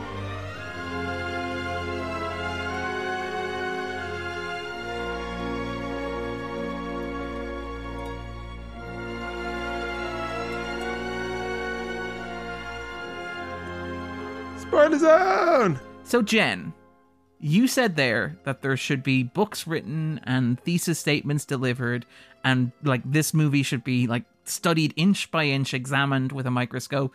So, Jenn, I'm going to open the door. What is Godfather Part 3 or Godfather Coda, whatever you want to call it? What is it about for you? Well, I mean, I meant like 2 has all that stuff written about 2 it. has been, yeah. But yeah. like, I think you 3... said this was Undiscovered Country, I think. Yeah, it is. Let's explore. I mean, for me, like, what is it? Like, for me, it's about like Al Pacino being a diabetic king. That's like Michael is a diabetic king in orange juice, 3. Sweets. My mom is a diabetic. She has type 1 diabetes, and I loved the fact that it was like such a big part of this storyline. Is major like plot points. Al Pacino having like the greatest film version of a hypo I've ever seen, like, and swilling orange juice like in front of priests and like stuffing his face with sweets. Like, I love it. I love when he almost like passes out in the kitchen, and like, for me, that's like one of the only on-screen diabetics I've ever seen, and I love how dramatic it is, and like, it's Al Pacino doing it, so that, yeah, in general. But Like, before we move off the diabetic king thing, because I think it's worth focusing on this. Like, I love that. Like, first of all, that it's something that he's given himself. But like, the perception of diabetes is something that is driven by your diet in some way, shape, or form. So the idea of what he's consumed Doesn't it depend on what type? on yeah, you genetics. see, yeah. It could be genetic like my mom's, or it could be like type 2. So they never actually say. Maybe they were waiting for the next film to tell The us. next cut, yeah. That's, unfortunately, we had to trim that. That was in like the 5 minutes we lost. But like the idea, but I think, you know, from the film you could get the inference that maybe it is related to his diet, because like he's introduced like walking up to Kay holding 2 slices of cake before the cake has been cut, which is one of those editing things. Like, again, you can tell this movie was kind of slot together in the editing booth very quickly. But like, before you see him cut the cake, you see him carrying two slices of cake preemptively. And obviously later on there's a sequence where he's walking with Anthony, and Anthony is holding the little painting or the little drawing that he gives Anthony later in the same scene. If you watch that sequence, which is, again, a sense of how the movie was kind of put. I don't care about any of that. Like, what I mean is, I don't care about any of that in the sense that It's not a flaw. It's not a big I don't problem. care about continuity in films, generally speaking. Like, Oh, yeah. like I don't like. What I mean is, it doesn't particularly bother me if something like you see a lot in Scorsese films where somebody's holding a wine glass, cuts back, nobody's holding a wine glass, like an episode of CSI or something. You know, it happens everywhere and everything because everybody's under the gun. Like, so it's never particularly bothered me. Like, I actually have fun with it, and I rarely recognise it, to be honest. Until somebody points it out to me, I'm terrible. Like, I didn't recognise the cake thing until you said it. I just generally don't take. I don't notice things like that. It's weird. My brain just doesn't see it. I just let the film flow. I'm not criticising. I'm more just Me and pointing Brody, to it. Just roll with we're it. like that. Me and Richie. Richie, Dick, but like I'm not criticizing. It's just interesting. It is interesting, but I just never see it. I'm not criticizing the movie. I just think it illustrates the extent to which this was clearly a movie that came together in post. Oh, for sure, yeah. Like, you could tell that it's just this. I have no idea where this is going to go, so I have to fix it in post. So it's like, we need to have the conversation before he cuts the cake. Yeah. But we shot it with the cake. But I do the idea that he's introduced eating cake, and the idea that maybe there's a sense of it maybe being a metaphor for. It's like, are you eating cake? We're going to have cake later after we cut it. Did you go out and buy that cake? And 2 slices as well. Diabetes. And you know the Kay doesn't like cake. You were married She's to not her going for to eat it years. from him. It's like, Yeah. oh, you don't want this cake? Yeah. Oh, I guess I'll have it. Yeah. Like, I do like the implication that, again, it's this idea, again, very Shakespearean, of the idea that Michael is perhaps being eaten by his sins, and the idea of kind of consumption maybe being tied into that. Because, like, so much of The Godfather, like, we talked about it when we talked about Goodfellas, how much of the Italian-American cinematic experience seems to be filtered through the lens of food, and food as a social occasion, and food as something that you celebrate. And the idea of diabetes being connected to food, whether controlling the food that you can eat or being deprived. Yes, exactly it. And the idea, I like, as Jen mentioned, the diabetes here being a major thematic point. Like his father who choked on an orange. Like, that's it. But it's like the melodrama attached to deprivation and overindulgence, and I loved that about it. Like, that's one of my favorite things about it. And you know, but like, other than that, in general, what I think it's about, if you're going to be like serious, I mean, it's about like, I was serious. you know, rituals and hierarchy, and like that conservative thing of, you know, finding the shield of religion in your old age. That happens to a lot of men, especially, I think. And then it's like, you know, the usual kind of Coppola themes within The Godfather of like all institutions, whether it's like country, family, or religion, like they're all corrupt in some way. There's no safety in any of them. And having any kind of idealism is it's a naive kind of, you know, mindset. And, you know, it's pretty nihilistic, and it kind of carries on that disillusionment from 2, I think, onwards. But it's more on a personal level, I felt like, for Coppola himself. And I think it's like all about how blind faith won't help you. Like, there's no redemption. You won't be saved at the end of the day. And that's a pretty, like, majorly depressing theme to have. And I think, you know, 3, for all everything that's thrown at it, it is like a continuation from the themes of the heavy themes of 2, I think, just done in a very bombastic 90s, like late 80s, early 90s style. Like, yeah, there's a moment where he's like having dinner with Kay, and he holds the knife to his throat, and he's like, say it, and I'll do it. And it's like, and she's like, what the what the hell are you doing? Can I just say, though, one of my absolute favourite things about this film is, like, there is more about the domesticity, the domestic life of Michael and Kay. And earlier on, like in 1 and 2, I never bought it. I never bought their relationship. I thought they had anti-chemistry, and I thought that was because they were conscious of their off-screen kind of dalliances, that romance that, like, they had throughout off-screen. Like Diane Keaton and Al Pacino had this kind of very turbulent on and off kind of relationship from 1971 onwards. And I think they were more of a couple at the time of the film in a 3, and you can see that. You can see they're very comfortable around each other, and it lets you kind of see them as a couple, and it lets them breathe a bit. Like, and I wanted, like, it to kind of scurry off into their rom-com in Sicily. I was like, when he's sitting in the driver's seat, like as her, chauffeur, I was like, let me see this rom-com. I was like, what the fuck? Who is this? I loved it. I wanted more of that, and I just thought Diane Keaton has never looked better in a film. I think she looks absolutely stunning in this. The gold outfit. Connie is like, oh, where's Michael? Where could he be? Like, to kind of underline this sort of, or is the pantomime? It's Mary. It's Mary. I don't think Connie. Connie doesn't seem like she's the fun party game type. To be fair, it was Mary. Yeah, Connie is the kind of the cold heart behind the throne kind of thing. Well, she's the Lady Macbeth, I think. But she also looks like she's dressed like she's gonna be off into like the Imperial, Guard, or like in Star Wars, like in something. She's off for like doing her job in council. Afraid of me? Maybe they should be afraid of you. There is that shot though when he's the chauffeur. Where I was thinking, you remember when they did The Shining, and was the kick-off point, I think, for the romantic comedy trailers, when they start cutting the trailers for horror films and stuff. It was like, there's your romantic comedy shot of the Godfather Part 3 together as a comedy rom-com trailer. There's look around the corner and think. I wanted that because it's so much of like 3. You can see the burgeoning hoo-ha Al Pacino coming into play, and that's possibly why people have a problem with the acting style, because it's not the coldness of Michael in Part 2. It's like this it's Al Pacino doing lighter stuff and like being way over the top, like. But I really wanted it to kind of just veer off and leave all like the religious, the popey backbiting, and just follow them on their little trip around Sicily, and see if he could like romance blossom again between the two of them. That's what I wanted from it. I think that's a fanfic territory. right there. Yeah, there's the AU. Like, where's the coffee shop? Like, the Corleone coffee shop. AU. I thought it was like going to start to rain or something when they were going to see the stupid puppet show. They hide under a barn. Yeah, they had to go back into the car, like the foreboding puppet show. It should be about him moving to Sicily to finally like make olive oil. Exactly, it is kind of. And then some like oboe player would appear, like there'd be some score while they're getting it on in the car in the rain. Yeah. Are we just thinking? Are we like? I'm kind of like chocolat. Paint me like one of your Italian girls. Paint me like your wife who loved the momos.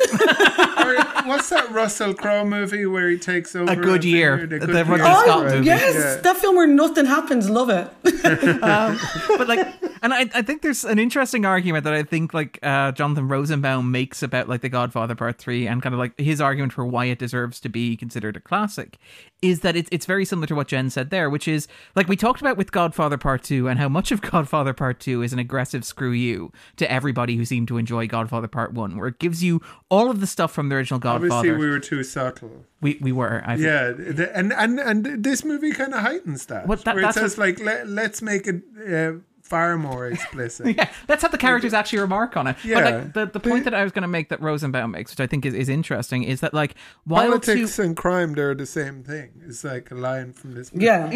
But like there's no subtext. That's the problem. Yeah. Like, he literally says that. Like, politics is knowing when to pull the trigger, like that sort of stuff. But it's like you have this idea that Godfather Part 2 is like punishing you for wanting this stuff, but it still gives you that stuff. You still have scenes like the strangling of Pentangeli, for example. You still have the shootout in New York City. You still have like the machine guns at the house and stuff.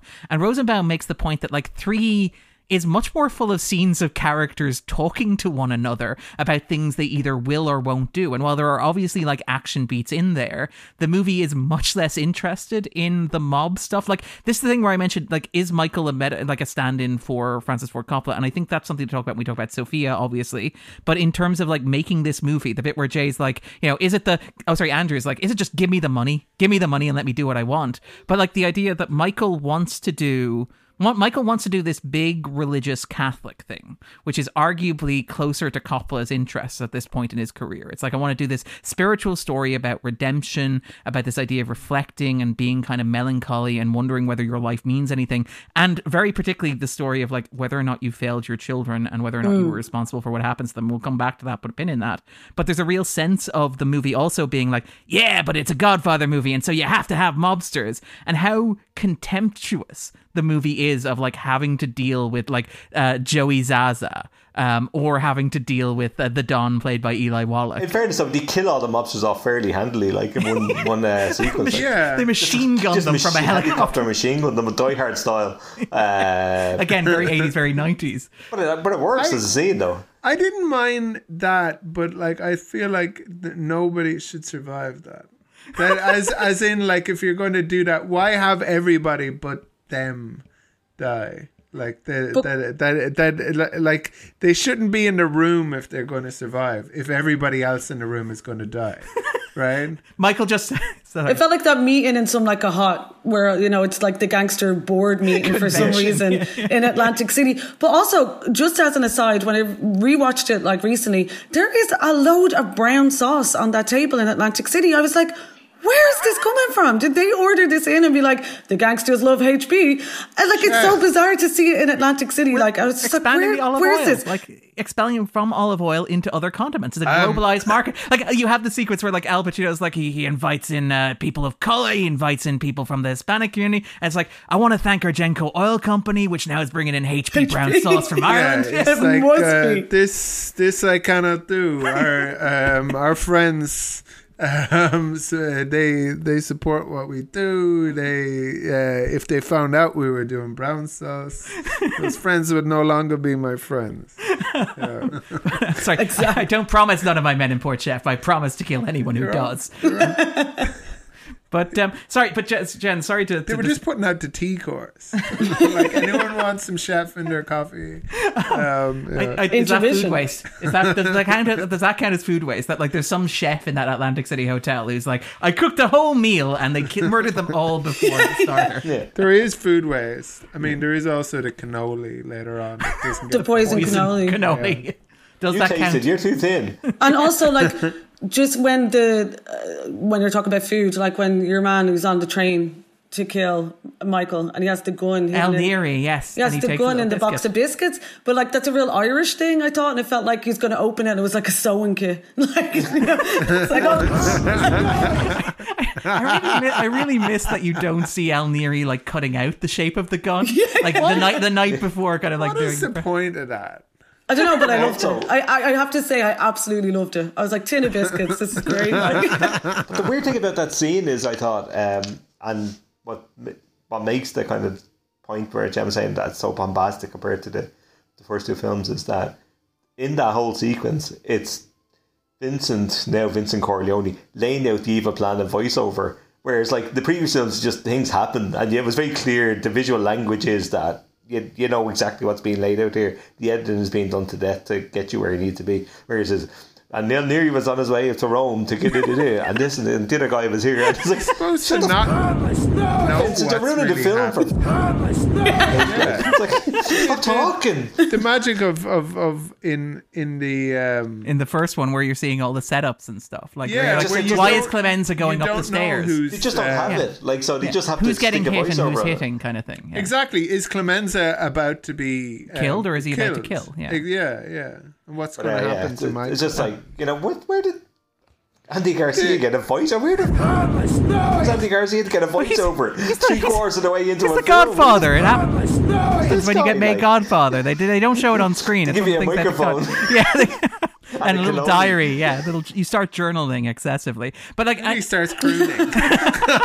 but like the thing that I wanted to kind of mention, like the idea that it is a more and Jay's point there about narration is spot on. It's a very dialogue driven movie. Yeah, there's a lot of scenes of characters talking at length. It's very heavily influenced by obviously like King Lear, to the point where like when as Jenn mentioned, when he's having his diabetic stroke, there's a thunderstorm literally. The thunder can't hurt. It's a great scene. Yeah, harmless noise. So good.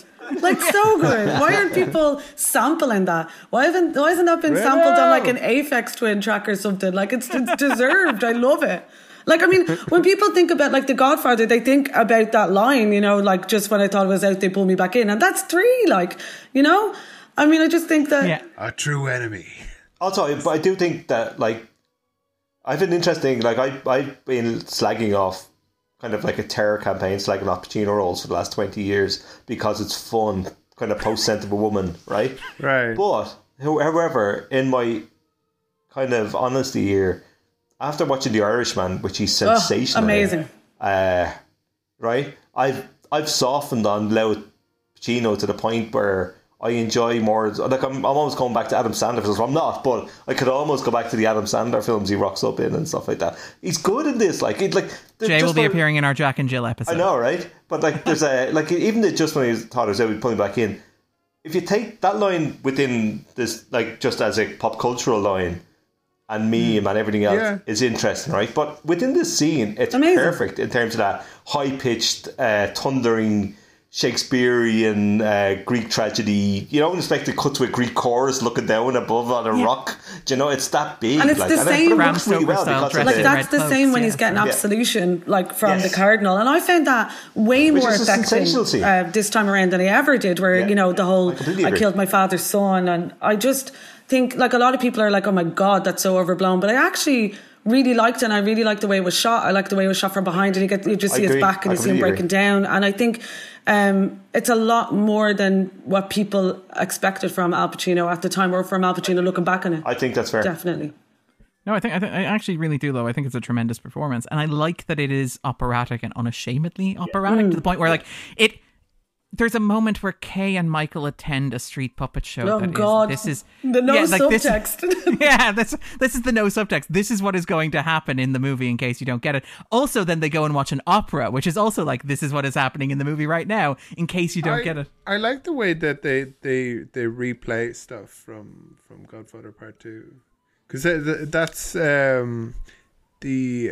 that's very similar to when Don, where it's like, oh, I don't like it, it's too violent. But that they also replay the parade. Yes, as well, which is where the Don gets murdered. And they also do, like, obviously you have the opening scene, particularly in Coda, where Michael is visiting the Cardinal. That's very much a scene, a riff on the I Believe in America scene, or the bit at the start of 2 where everybody kind of petitions him. Like, there's a lot of echo. The first shot is a skyscraper beside the church. Yeah, like it's not subtle. With depth and complexity, but like no, and I think that echoing is quite interesting because like I think if you look at the structure of the trilogy, it's kind of interesting that you start with 1, and then 1 is kind of like largely told chronologically, 2 is kind of prequel and present day, and then 3 is this story about Michael going back to the old country. Like, so much of like 1 and 2 are the idea of like heading westwards. It's going from like Sicily to New York, going from New York to Las Vegas, and ending up on Lake Tahoe, unable to touch the shores of California. But you have the idea that in 3, it's like, no, we go back to the old world, and it becomes... It's almost like the film reverts. It's like it stops being a 1970s crime. That's literally okay. Yeah, that's a nice segue into. I guess this is a Sofia Coppola thing. So we'll probably it is that kind of thing as well, where all the old Dons end up sitting in Sicily, falling over and dying, don't they? Like it's it's a kind of doolally where they're introduced to the next generation of guy who doesn't never think he's going to be the old guy sitting in with high waisted trousers and belts over their shoulders. They all end up in that way, eating oranges and being stabbed to death by vengeful nephews or whatever. It's like it's a hell of a lot, like, do you know what I mean? Just Elite Pacino, once you don't see him keel over, you know it's somebody's coming to stab him to death at some point in the next year. Like I know he dies at the end, but in the original thing, but like it's always there for the all. That's what I kind of love about it. You see, he has a kind of Mr. Rogers kind of cardigan on. It does. During the diabetic scene with the lightning. Yeah. But like, and like, I think like that sort of thing is kind of interesting. That what Jay said is that like it becomes, instead of being a story about progress and advancement and movement, and the idea like, you know, in one it's like, you know, I never wanted this for you. I thought we'd have more time and we'll get there, Pop. I like that 2 is like, no, you'll never get there, and 3 is like, actually, you'll just end up going back to Italy, and like, you know, you'll end up basically where your father started, and have absolutely nothing to show for it. But I think that that's maybe a nice kind of segue to talk about. Andrew mentioned like the very old-fashioned throwback, again, Greek plays, Shakespeare plays, incest subplot. But I feel like I'm going to throw this to sorry. It's very strange kind of treatment of it, because nobody is like... Michael is very chill about it. Can I just say, like, he's extremely chill about it. Do you love your family? It's dangerous. Especially your cousin? So odd. Can I ask a question that this is probably going to get me cancelled? Is Are it we wrong? still frowning on first cousins? Is that still a Oh thing? my God. Are we still what? Disconnect this call. The meeting is over. It's not an illegal issue, is it? But Jay's just opened up a whole conversation I don't think we're ready for in this country or on this podcast. I think it's come up in pop culture a lot, is what I'm saying. It's not like... Jay's getting out of banjo. No, I have not got first cousins I've interested I had to be in. Just taught. to point that out explicitly. I had to be taught not to fancy my first cousins. Jen's reaction is priceless. I feel like we're losing something in this scenario. I mean, I also like the implication of like taught, like it, like Pavlovian. Like, was there like a screen and a zapper? I was told it was wrong. Like, what I'm saying is, I wasn't shocked by the film. Like, there's nothing in it. Like, it's like, you look okay together. Their kids will probably be fine. Yeah, it's fine. Well, I mean, like, okay, this is one of the things where We have chemistry, like. just to say. One of the things about it is that yes, there have been studies done, and actually, like, notably prompted by this movie. So I guess you can chalk that up to the cultural impact of Godfather Part 3. I'm going to chalk that up to the American Legions of Decency or whatever that forced them to do these studies. But go on. This is where Andrew makes some joke about the front page of Pornhub. But no, there have been studies done on the marriages of mafia families within Sicily, in particular in the village of Corleone, which is obviously an influence here. And it's something like 50% of marriages within Corleone are between first cousins. There you go. Apparently, So they were fine. So that kind of accounts for a lot of the acceptance. I do it all P.E.s and Pauls as well, so that's the thing. Got confused. To quote another 90s wives movie. that called Marie. but like, I think it is like it also works thematically because it's about keeping it in the family. Like, again, so much of we talked about, like when we talked about Godfather and Godfather Part 2, is like Michael tries to marry outside the family with Kay, who is a wasp, and it doesn't work because she's never going to be accepted in the world, and she's never going to accept the world. So the argument is then, so who do you marry if you live in that world, if you can't marry somebody outside your particular social circle where everybody is related to one another? Also, to end like a film like this, it has to be a tragedy of biblical proportions. Oh, yeah. Like, it has to be that epic. So it could only be this, you know? It wouldn't be as potent if it was, you know, an outsider or, you know, somebody else. It had to have been a relative, you know, to make it like, to kind of join the story up, like, in that way, to make it so that makes it bombastic. huge, like how it ended, like. Yeah. I mean, that's why people love Game of Thrones, right? Oh, well, yeah. That and all the rapes. Yeah. But that... Who doesn't love a good rape? That's a very good point, though, Jen. That it really does heighten the drama, and it makes it more kind of a Greek tragedy. Yeah, of a kind of like a cautionary tale. I love that Andrew's implying that, like, when he had to be taught not to fancy his cousins, they sat him down and made him watch Godfather Part 3. It's like, I want you to take one lesson away for you. Things on his eyes. The Clockwork Orange. Like, and again, the sexy notchies is something to mention because, like, that's the food, the connection between food and intimacy. In fairness, he looked like good gnocchi, and like I'd be in there like yeah, roll my hands, Andy Garcia. We're eating dinner tonight. But and again, I watched the two movies side by side, so I'd noticed that, like, he would start scenes early and start scenes late and leave scenes early, which again is that very much filmmaker thing. You join a scene as late as possible, but all of the nutchi is in there. Like, that's the thing. I think Andrew asked last week, when he watched Coda, are you losing any of the incest nutchy? And I can tell you, Andrew, you do not lose a single frame of that. Nor should you. That is all kind of preserved. And I actually think that's a nice thing in the movie, is that Coppola doesn't try to remove the things that he got dinged for. I think Jenn mentioned this, and I think this is a nice segue into talking maybe about Sophia. But like, he doesn't really remove or downplay her performance. He cuts a couple of lines here or there. It's less common for Sophia to start a conversation in the Coda. She's much more likely to respond to somebody else at the start of a scene. But generally speaking, he preserves as much as possible. And if you listen to the commentary of 3, it's amazing, because he's talking about how he's Michael and how he's angry at Paramount and how he shouldn't have had to make this movie. But every time Sophia appears on screen, he's like, it's Sophia. She's so lovely, isn't she? Look at her. She's amazing. Fantastic, Sophia. And I'm that's the way I feel. Yeah. There's a child at the start of it that's hanging on to Sophia's dress when her and Al Pacino are dancing, and I was like, that's me. There I am. I didn't know he was in this. So I'm gonna defer over to Jenn, give Jenn a solid 20 minutes on Sofia Coppola and The Godfather Part 3. So just go anywhere you want to go, anywhere you want to start with. Well, I mean, for me, like, I mean, that interview with Francis Ford Coppola, he was always saying, like, the bullets that killed the daughter were meant for the father, and that's the way he sees Sophia's performance in this is exactly what happens with Michael and Mary. But for me, like, the backstory where Winona Ryder was pegged for Mary, and she just finished shooting Mermaids and she went straight to Rome and she collapsed. But then that's the official story, and they said, like, she had exhaustion and she had to go and take, you know, a leave of absence. But, like, what wasn't said was she was also in love with Johnny Depp, and, well, getting to know Johnny Depp at the time, and that Tim Burton wanted her in Edward Scissorhands, and so did Johnny Depp. Really, you know, harsh wanted this to happen, and Tim Burton wanted this love story to happen on screen, so she agreed to do Edward Scissorhands instead, and they were left in disarray. And I know that Francis Ford Coppola had he had auditioned Madonna, my other fave, and Madonna was turned down because apparently she was too old.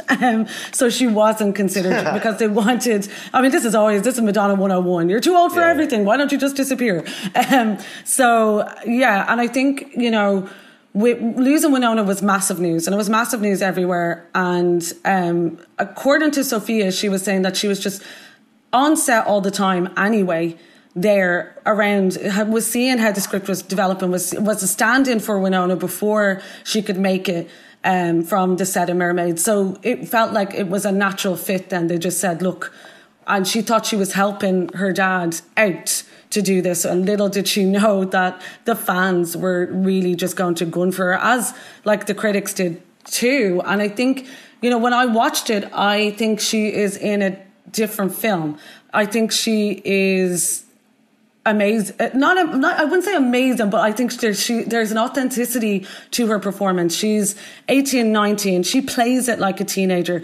She is very lo-fi, whereas this film is very operatic and dramatic and over the top, whereas her performance is very what we know of Sofia Coppola, of her films now. It's very subtle, it's very nuanced, it's very underplayed, and she has, like, she's very weirdly half shy, half bored, really over it. That's the way she plays Mary, and I kind of love that. She's a sulky teen, and it's given me performances that we'd see later on, and like that we're used to, like in teen dramas like Gossip Girl, or that, you know, we're used to seeing in indie films, and it feels real to me in a way that those archetypes and those characters, which I think are, you know, they're so well drawn, and we know them so well, because we've been with them for so long, they don't feel real, whereas she actually feels like she's been dropped in from a different film that's a lot more realistic. And I think that was to her detriment then, because if you're playing against someone like Andy Garcia, who I just think is from like the John Travolta school of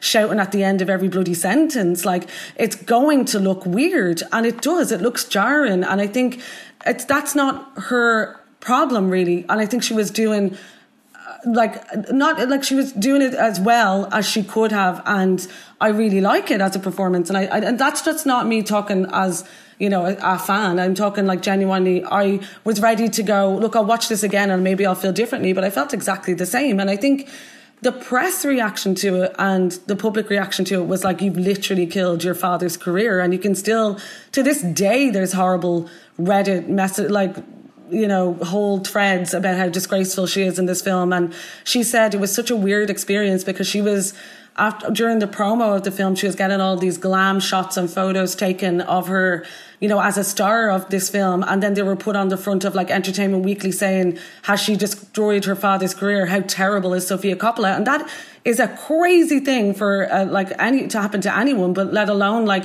someone who's 18, 19 and her, goal was never to be an actress. And I think a lot of this, critics and the public thought, we're really digging into her, so she'll never work again. And it's like, but she never wanted to work in this field to begin with. And I think, she felt a lot of shame around it in that way because she felt like she had sullied her, dad's reputation or tarnished the film. And he felt exactly the same. He felt like he couldn't protect her and he'd hurt her. And I think, for viewing it through a different lens now, that we can see that I don't think it's a terrible performance at all. And I don't know if anybody else felt the same or if they felt that they thought it was abysmal. I don't know. But I always think that she plays it really well because she was a teenager.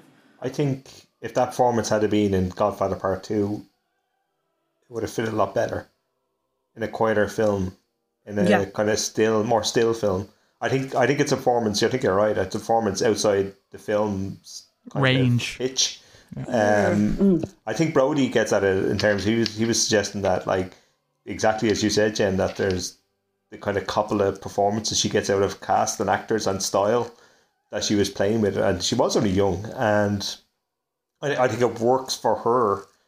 It doesn't necessarily work for the film, but I think she gives as good a performance as she can give within the film. I like Garcia, and he's doing the sunny hothead thing, but it's very hard to play against that when you're not an actor. 18-year-old, an 18-year-old who's like never acted on, never acted. I think it's very difficult to play against that, particularly what she's being asked to do, because it's a lot, and you can see why he hired Winona Ryder for it.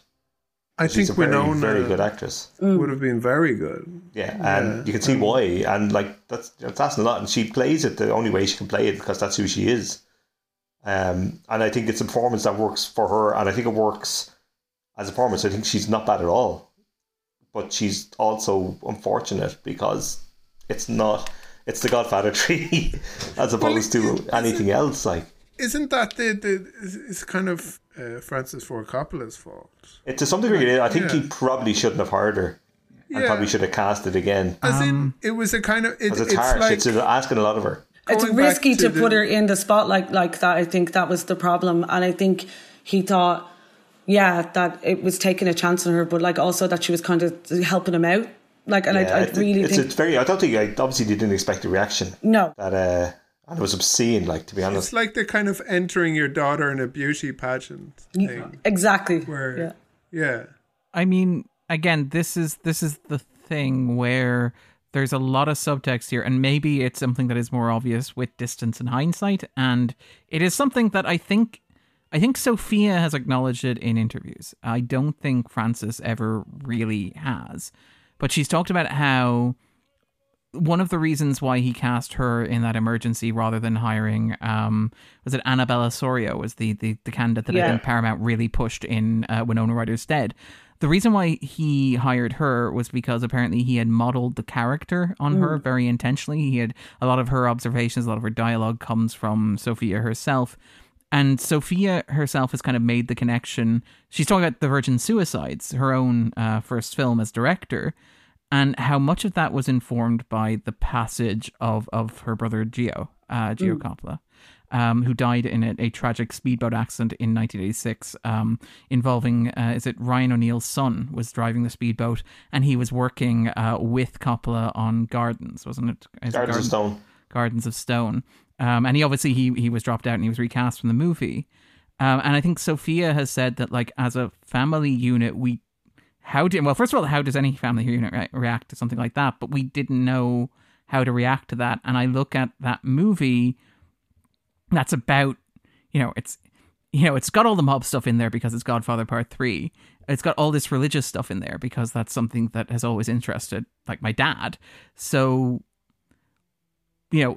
and it's a story about a father who cannot protect his child, starring the director's child. There's also that part in it with the absolution part that I always felt that was definitely about his son, where he's like saying, you know, about Fredo, he's like, God's will, it was a terrible accident kind of thing. And I you'd feel that's genuinely from Francis Ford Coppola, like from the heart there for sure. Like, yeah. And I think that's a lot of it is in it. So I think like if it's a very difficult situation to be put in, I think, but I also think like, you know, nepotism, like, don't get me wrong, I can't stand it. As a working class girl, I can't stand it normally. But I do think in this instance, it wasn't a case of this is her star-making moment, because this is not what she actually wanted to do. Yeah. I think it's more thrust upon her than anything. Not saying that she didn't have help in her career as a director from being the daughter of one of the most famous directors in the world. But, you know, she's proven time and time again, she's proven everybody wrong with like how individual she is and what an amazing and important voice she is herself. But yeah, in short, nepotism bad, but this time maybe okay. I'll say for nepotism, like I'm a Darren school friend, and that's why I'm here. And the podcast is very much the richer for it. I support. But like and again, like we should note here that like even at the time as it was like this is one of the things where like as Sophia she's talked about it, and it's like at the time we didn't know how to react to it, and it isn't just that like the movie was released and everybody was caught off guard. Like you have, I think, Eleanor Coppola, Francis's wife, Sophia's mother, is like she wrote an article for Vogue where she said, and I'll find the quote here because I want to actually quote it rather than kind of like paraphrasing it, but it's, "Well-meaning people tell me I'm permitting a form of child abuse," she wrote in Vogue during filming, "that she is not ready, not trained for what is being asked of her, and that in the end she will be fodder for critics' bad reviews that could scar her for years. They also tell me that Francis can't afford to take a chance that would weaken his work at this point in his career." And you have this idea that like when the first things to leak out of, and this is very much like, why are we complaining about Sophia and why aren't we complaining about the male members of the cast? And it's very much like as soon as Paramount itself got an impression that the movie was in trouble or not going to make deadlines or anything like that, you started seeing preemptive press leaks before anybody had seen the movie remarking that Sophia was bad. And you started getting reports that one of the reasons why the movie was being pushed back from Thanksgiving to December was because they needed to do ADR to re-record all of her lines. And apparently it's come out since that apparently there's less ADR than you would think in there. But like, also there was just a genuine feeling of love for Winona Ryder as well. And I think that can't be discounted as well, because there was a fanaticism around her at the time. She was so hot and she had come off the back of success after success, like, and she was becoming more and more famous, and as this kind of move from indie darling to like mainstream box office attention. And I think that was a lot of what fans were displeased about, because they were like, we got robbed of seeing Winona Ryder in that role. And I get that, but you know, I'm on Pauline Kael's side. She said she was, you know, had a lovely and unusual presence and that she gave the film a breath of life. And I really think that. Genuinely. I could go along with that, maybe. It was definitely... It just wasn't a 1990 performance. Unusual. It wasn't a late 80s, early 90s. Yeah, indeed, yeah. Well, what's the line from Entertainment Weekly's Owen Gleiberman, who wrote that she brought, and again, this is a very 90s review from a male film critic, a ripe adolescent sexiness to the film. Those reviews hadn't gone away. That's not the 90s. It is, but they exist they're still around. Have you read the New Yorker's review of Incredibles 2? I have, yeah. He likes big butts and he cannot lie, even if they're, drawn ones. Reviewers cannot deny, apparently, sorry. His characters can't help it, they were just drawn that way. His reference to her teenage sexuality isn't as bad as the character of Vincent in this, who's like, especially 8-year-olds. Oh yeah, that line that knocked me out. What a line. I was like, this film is just wild from the jump, like. Yeah.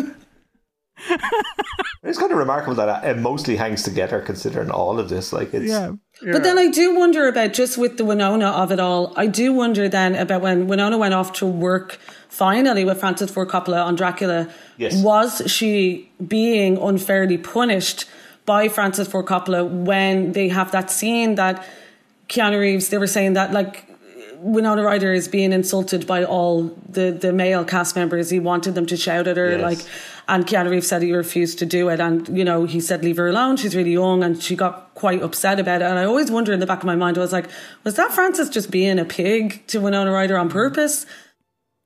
I don't know. Cannot rule that out, to be fair. Then Winona Ryder goes shoplifting and she's never seen again for 20 years. So. I know, which, I mean, my God, It's it's almost as if there's some linking pattern here. I know, these right? actors who we're discussing who are unfairly maligned. Speaking of actors who are discussing, Bridget Fonda is worth mentioning. And I haven't looked it up, but similar to we were talking earlier about underlining that Bridget Fonda's in it, because Bridget Fonda is like an absolute favourite of mine from when I was younger. But also a second generation Hollywood star, which feels like Coppola. Yes, indeed. Yeah. Feels like Coppola kind of like cover. It's like, hey, you don't mind when I do nepotism for the. Hey, give Henry Fonda a shout and see if it's Yeah, you don't mind when I do nepotism for Fonda. Yeah. Sorry. Yeah. But like, I always worry anytime an actress isn't in something for a good few years. You always think of that arsehole in prison, Harvey Weinstein, had something to do with it. And I didn't check her filmography, but I suspect there's a Miramax film in there in 2011 or 2010. I hope not, but I always worry about those things, no matter what the actress is, Maria Sorvino or Cameron Diaz or whoever it is. Or even Annabelle Sura herself. Very graphically had a very explicitly thing, yeah. I do. So I hope that's not the case, but I haven't checked. I think she said she just wanted to stop. Yeah. And like she wasn't comfortable Jackie Brown, anymore. was it, maybe? But I mean, Jackie Brown is possibly the person. My sister always says that is exactly who I always was that character in Jackie Brown, and I never know to take that as a compliment or not. But when she's like, all I want to do is get stoned and watch TV, and if I could do that for a job, I was like, hang on a sec. I feel seen. Well done, Jen.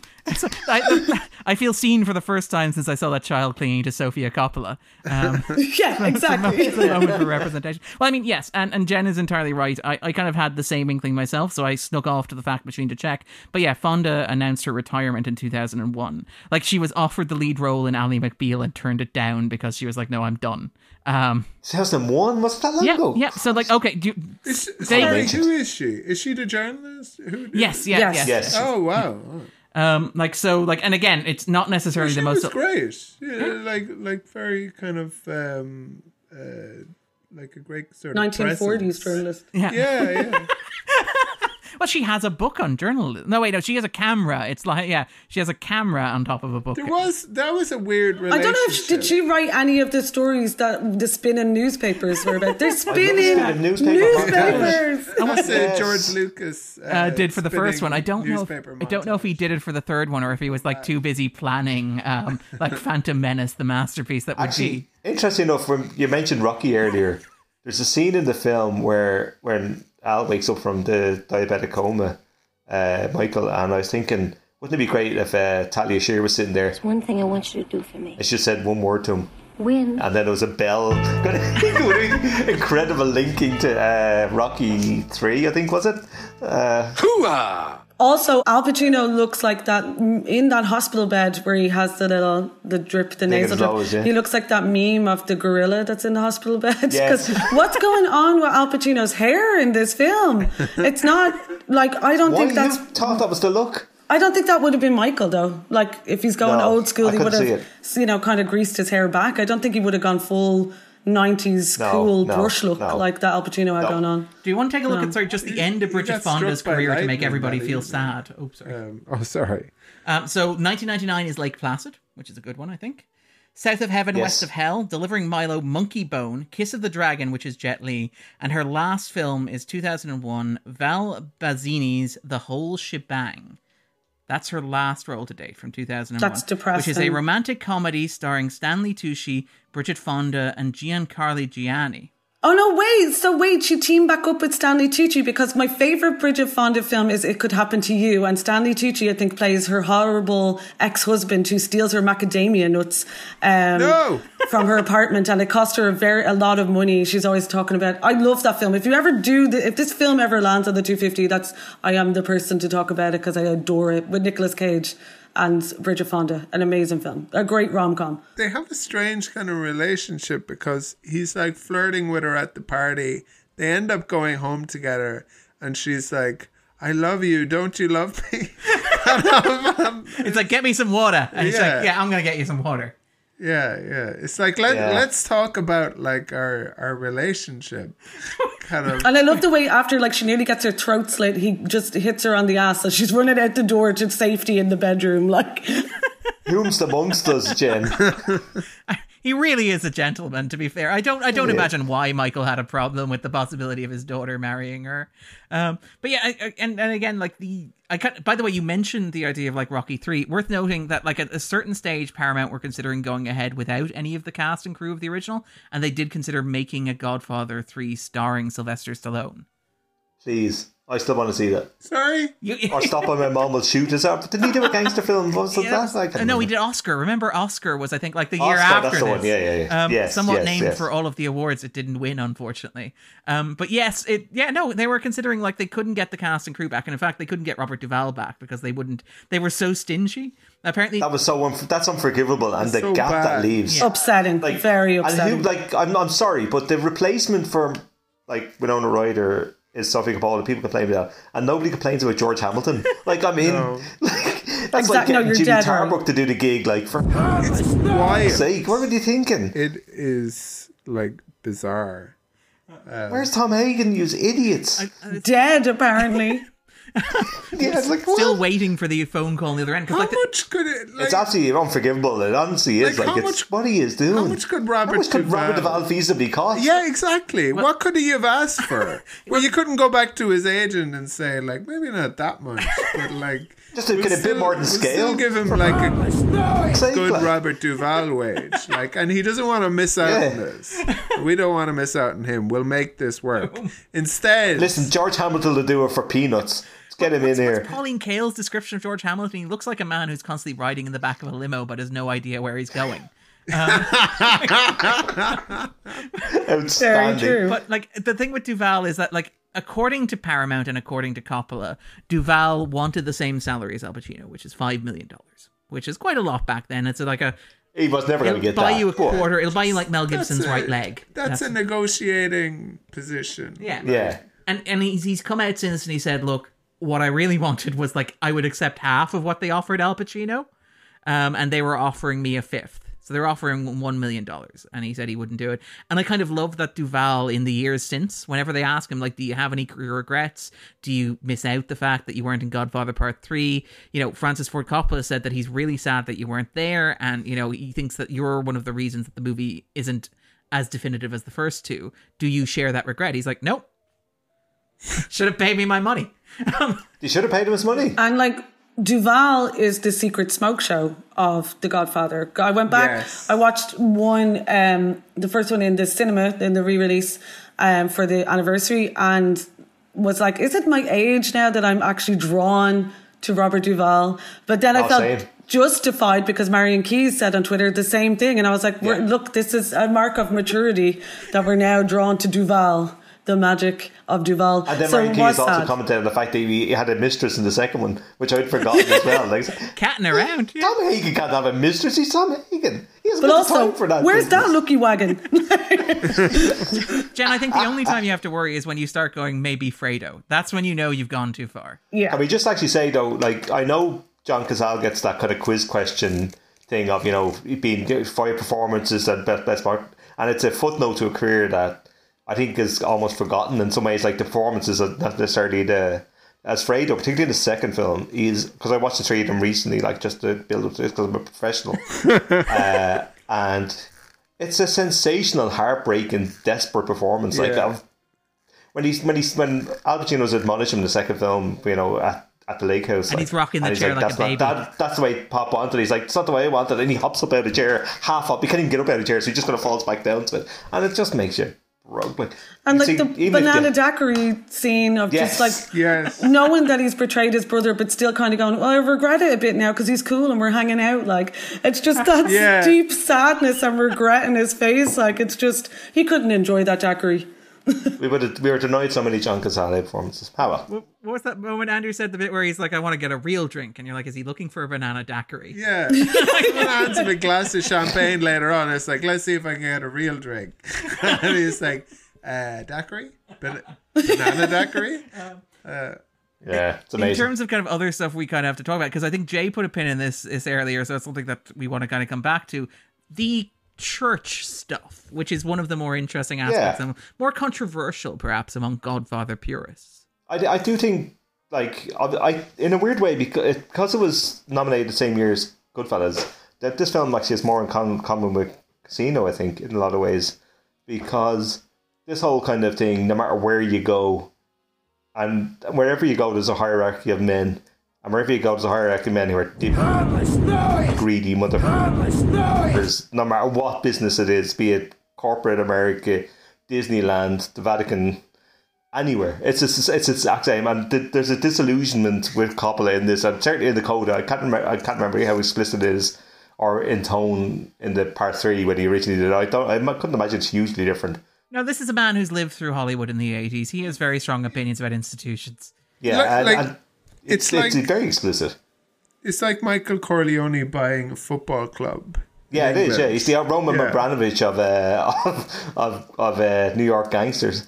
Or the Saudi royal family. But that felt like that initial, what Coda starts with that meeting, it almost felt like he's now like a superhero villain, like Michael is. Like it felt like a step above, because it's now, you're going to get into... And there's a map of the wall. but also the map of the world. Like you're joining the legitimate biggest money is better untouchable than- family ever, the church. Like it just felt like a kind of a villainous like story. That's what it felt like. It didn't have the kind of subtlety, obviously, as the other two. And so if he's starting with that, you're going from the jump, this is a very different style of film. But even like the idea of legitimate money versus illegitimate money, like there's any difference whatsoever in terms of how money is moved around the world. Like the idea that the money going to the Vatican is any different than the numbers in the local New York neighborhood is bonkers to me. Like absolutely bonkers. Like, but you still, because you're going up in the world, in inverted commas, the money you're poured into the Vatican is better. I think Jenn has a point with just in terms of scale, where it's like the first one opens with, look, can you beat up these people who assaulted my daughter, and can you get this baker just citizenship? And the second one opens with, can you pay 20 grand in order to like get a casino license? And the third one opens with, so the church is $600 million in debt. Could you see a way to maybe just throw in some of that cash across the table? Like there is very much a sense of like the richest man in the world. Yeah. I feel like that because Pacino or Michael is moving into the real estate business, he might have inadvertently caused the Celtic Tiger in a future kind of scenario. Mobiliare. Yes. Which is a real company, by the way. Like, it really existed. Like, this is the thing we talked about. We talked about Godfather Part 1, but, like, this is the thing where Coppola was talking to Charlie Bloodhorn, who was the head of Paramount Studios. He owned Gulf and Western in the 70s. He was the guy, like, to get a sense of who he is, he's the guy who's going to be played by Bern Gorman in the making of the Godfather miniseries. That show that I'm absolutely dreading. Well, hey, look, at least it doesn't star Armie Hammer anymore. I was just going to say that, at least we're saved from that. Who was Armie playing? Armie Hammer was going to be Al Ruddy. Oh, he wasn't going to play Coppola. That would be an upgrade. Sorry?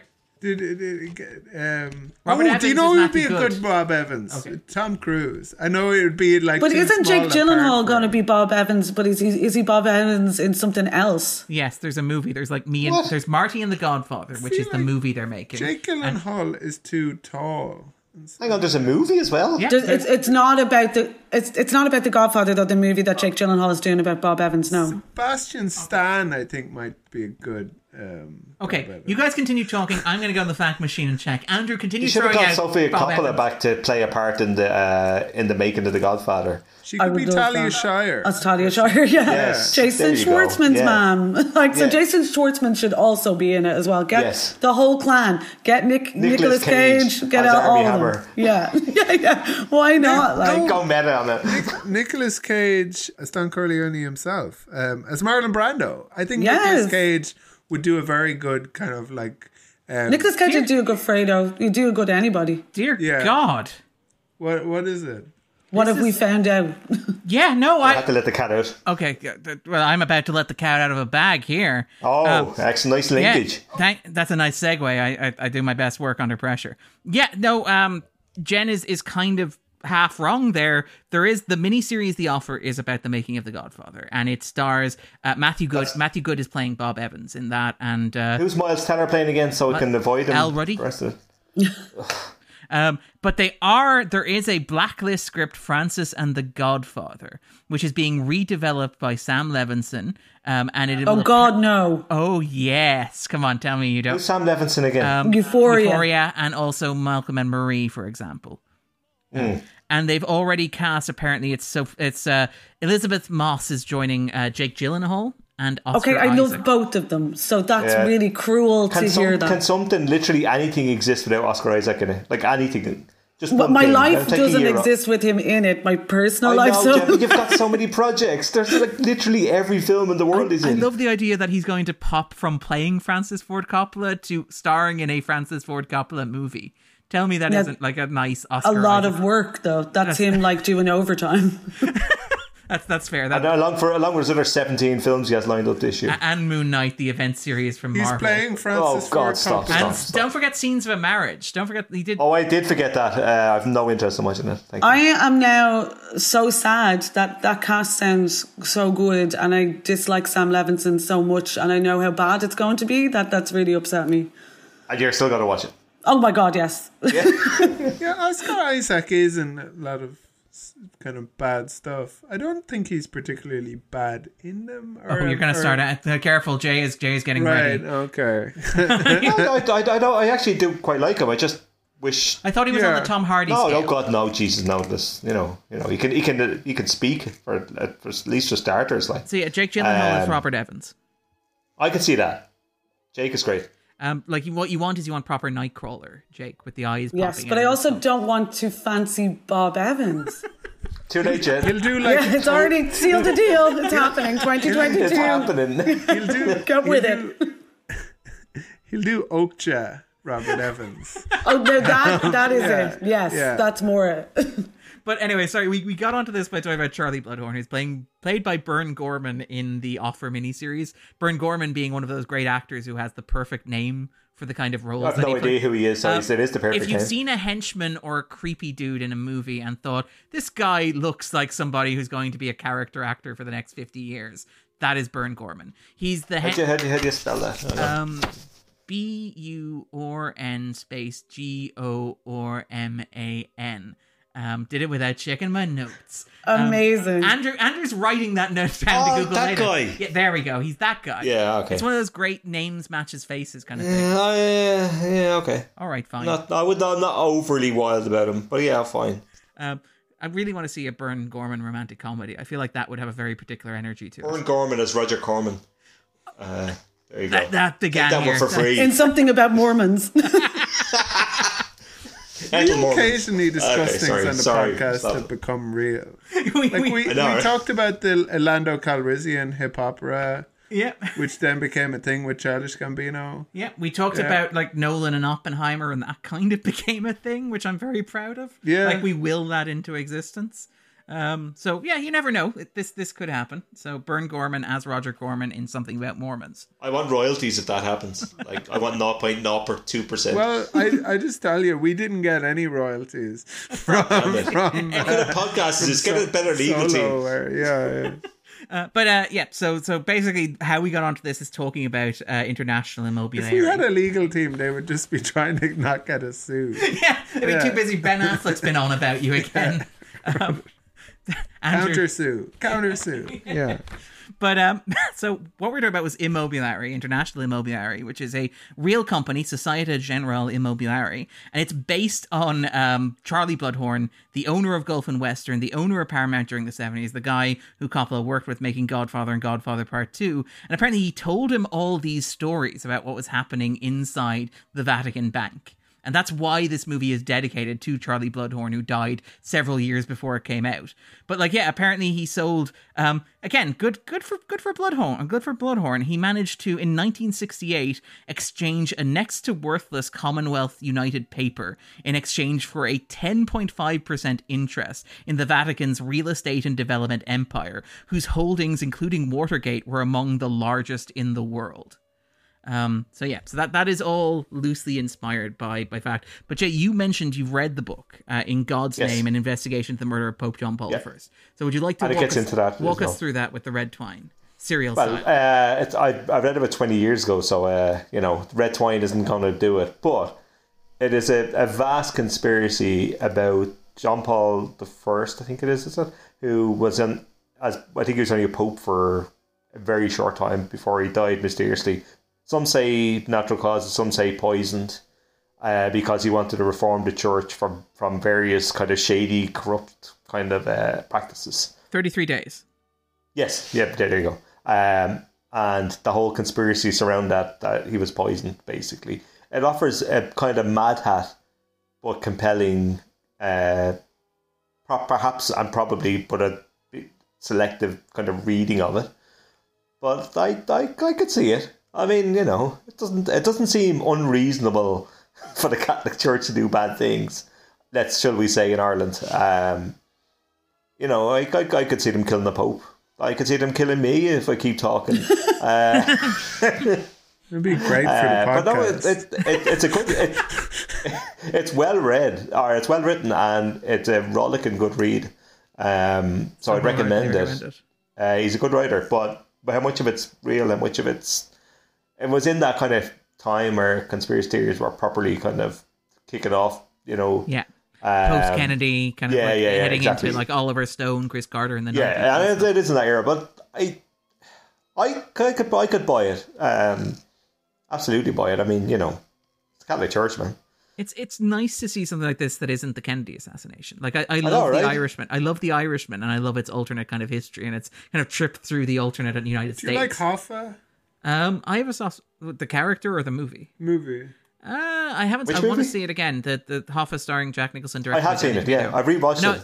It's good. Oh, okay. I need to rewatch it. It's one of those weird films that you watch from Hollywood, and Reds is similar, where it's like left kind of socialist kind of films in Hollywood. Like, it's so rare that, like, on budgets, like Reds is a bonkers one, the beaty one, and Hoffa as well, the Mamet script before he went nuts.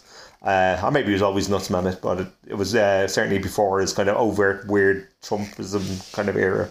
But yeah, it's decent. Like, Nicholson being Nicholson, so it's as good or as bad as you can take that performance.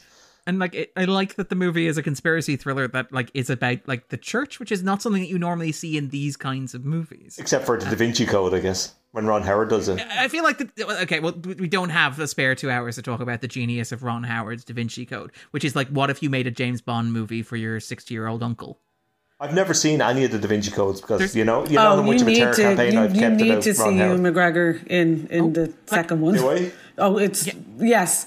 There, like, that's all I can say, because I did go to the cinema to see it with my mother and my sister, and we were all stunned into silence by Ewan McGregor's performance. That's all I can say about that. In a good way? In a way, in just an unforgettable way that we still talk about it. That's the second one. Second one, Angels and Demons. So do I have to watch the first one so I can follow the ridiculously complicated plot? Was your man Bellamy? Was in the first one, yes. He was the weird celibate kind of monk assassin in the first one. Yeah. So, and like, I mean, I have a huge soft spot for Inferno, which is like, Inferno features action set pieces that I'm not kidding here, consist of like Tom Hanks being menaced by a drone in a public park. And the climax of the movie consists of Tom Hanks trying to stop a bunch of young assassins from splashing round in like a waist deep pool. Like, this is your God Ron Howard used to talk about. This is my this is the Daddy Ron. This is like pure Daddy Ron. Is it as competent as I've heard?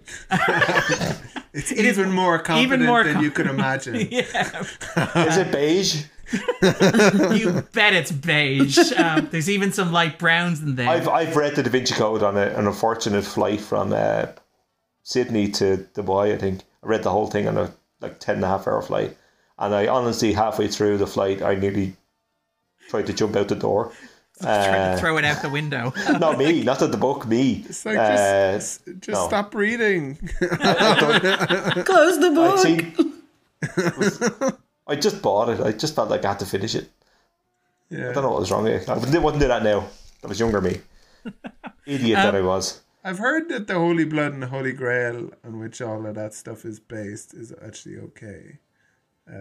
Somebody once recommended that to me, but I haven't read The original kind of inspiration that got turned into the pulpy kind of like trashy adventure kind of thing. Yeah. But like I do love that again. This is the scaling up that Jenn mentioned, where like in the first movie you have like Tom Hagen go west and he messes with Hollywood. In the second movie, it's like, okay, we mess with the United States Senator.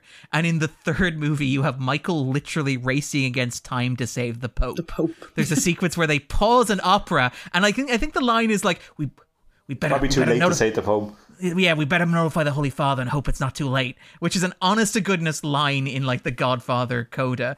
I kind of love that the movie's like, what do people want from a gangster movie? A plot where Michael races to save the Pope. A plot where a nun comes in with a cup of tea for the dying Pope, like the dead Pope in his bed. Like, the Dead Pope is the third and final season of the Jude Law, Pablo Sorrentino. Oh, don't. It's That's so what good. happened, I love though. that show. Don't even joke. That was the well, there's a few versions of what happened, but one of them is the sister kind of like arriving there with the tea and finding that it hadn't been touched, and that he was wearing his glasses. His glasses were still on, and the glasses weren't the weapon. Which I love, by the way. Again, Yeah, it's like what is it with suicide missions? Like at the end of the second film where they kill Hyman Roth. It's like, yeah, I'll just run up and shoot at the airport and die. It's like, why are you paying somebody like to those scenes though? That's a gorgeous scene because it looks like it's actually newsreel. Like it looks does. like It's really bad. I just don't understand how he said, do you want to kill somebody? How do you do it? Just in front of police, just shoot him. Just shoot him, it's grand. Will I get away? Oh, yeah, get away, all right. Yeah, you'll be fine. Just run. Just turn around and run. Yeah, you're thinking about it now, and it doesn't make any sense. But just do it. It's going to be fine. Really, we've done just take your man's glasses off and stab him in the neck. It'll be thousands of these. We've all done it. Like Tom, he did one last week. Like I snapped the handle off my glasses a couple of months ago, just cleaning them. So I wouldn't be like. I wouldn't be wild about this assassination attempt. We just pick up a chair and hit him in it. I do love the idea of like trying to stab him with the glasses and discovering that they're too blunt. Yeah, or just plastic. What if his glasses are cheap? Like, they must have done some research. Or they snuck into his house and sharpened his glasses the night before. We could kill him now. No, just sharpen his glasses. No. It'll be much less dramatic. We want to do it all during the opera. What are you doing with his kitten? Cutting off the. But I gotta say that I do.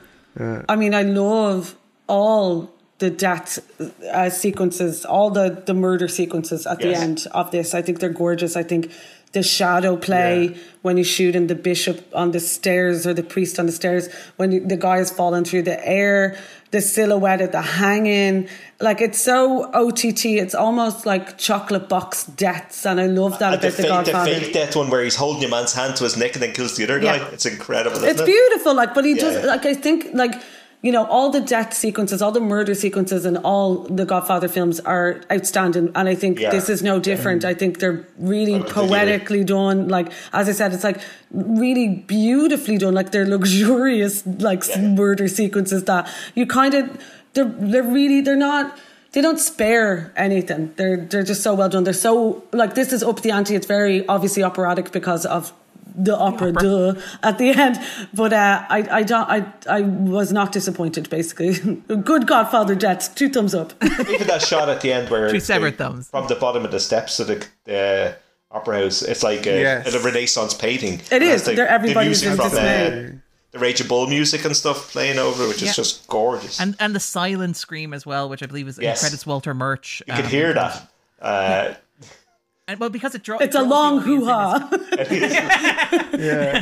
we screened it and discovered. I'll get my Oscar for that. Says Pacino. Mary's death is so genuinely affecting that, like, I can imagine that perhaps even people who didn't like her in the role, and I would kind of like, I don't know how I feel about. I would kind of before listening to kind of Jenn discuss it and maybe being sympathetic to that reading, I would have kind of. Said that I don't think it's a good performance, but that death is very affecting. And the fact that that assassin is great at his job. Like, I really appreciated how competent he was. Really he's like the Ron Howard of assassins. He makes the twins look like fooled. I love the bit where Vincent, where like, isn't there the moment where Connie's like, are they as good as they look? And I'm like, what is she implying there? And Vincent's like, yeah, we don't got to worry about nothing. And then literally killed within minutes. No man kills the boat. Connie was distracted though. She was off to Tatooine like soon after. Like she had to go. We're little binoculars looking up at anything. Keep eating. And he's looking around. He's like, I probably should stop eating this cannoli, like, because she's just looking at me.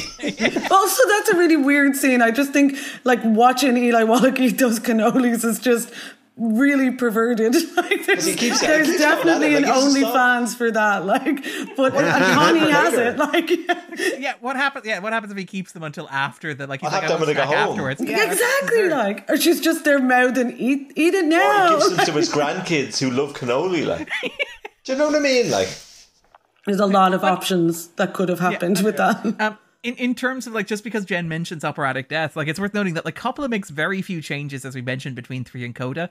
I love that he uses an alternate cut of the glasses sequence with more blood. Like that was one of his big notes. That was his only note. He probably sort of CGI'd his sisters in or something. Like, well, yeah. I wonder if Michael hadn't asked Vincent to betray him, would any of this stuff have happened?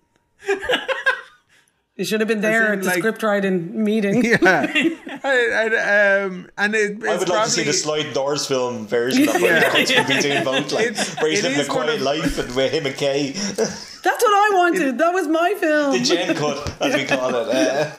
Yeah. The God Daddy. The God Zaddy. Exactly. That's a very different film, Jenn. Very different.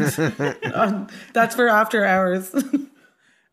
And again, it's worth noting that like the food is such a big part of that, because we were kind of talking about that, like in terms of the cannolis. Like there's a really good article from Phyllis C. Richmond, like written at the time in response to it. I love that people went to the Godfather Part 3 and were like, I want to write articles for like the New York Times about the Epicure's banquet, and I want to write about like at the Washington Post. And like Paramount actually sent out menus. Again, one gets the sense they were maybe looking at like Goodfellas and were like, how can we get some of that Goodfellas juice? And it's like, okay, we'll send out how to cook the food from the Godfather Part 3.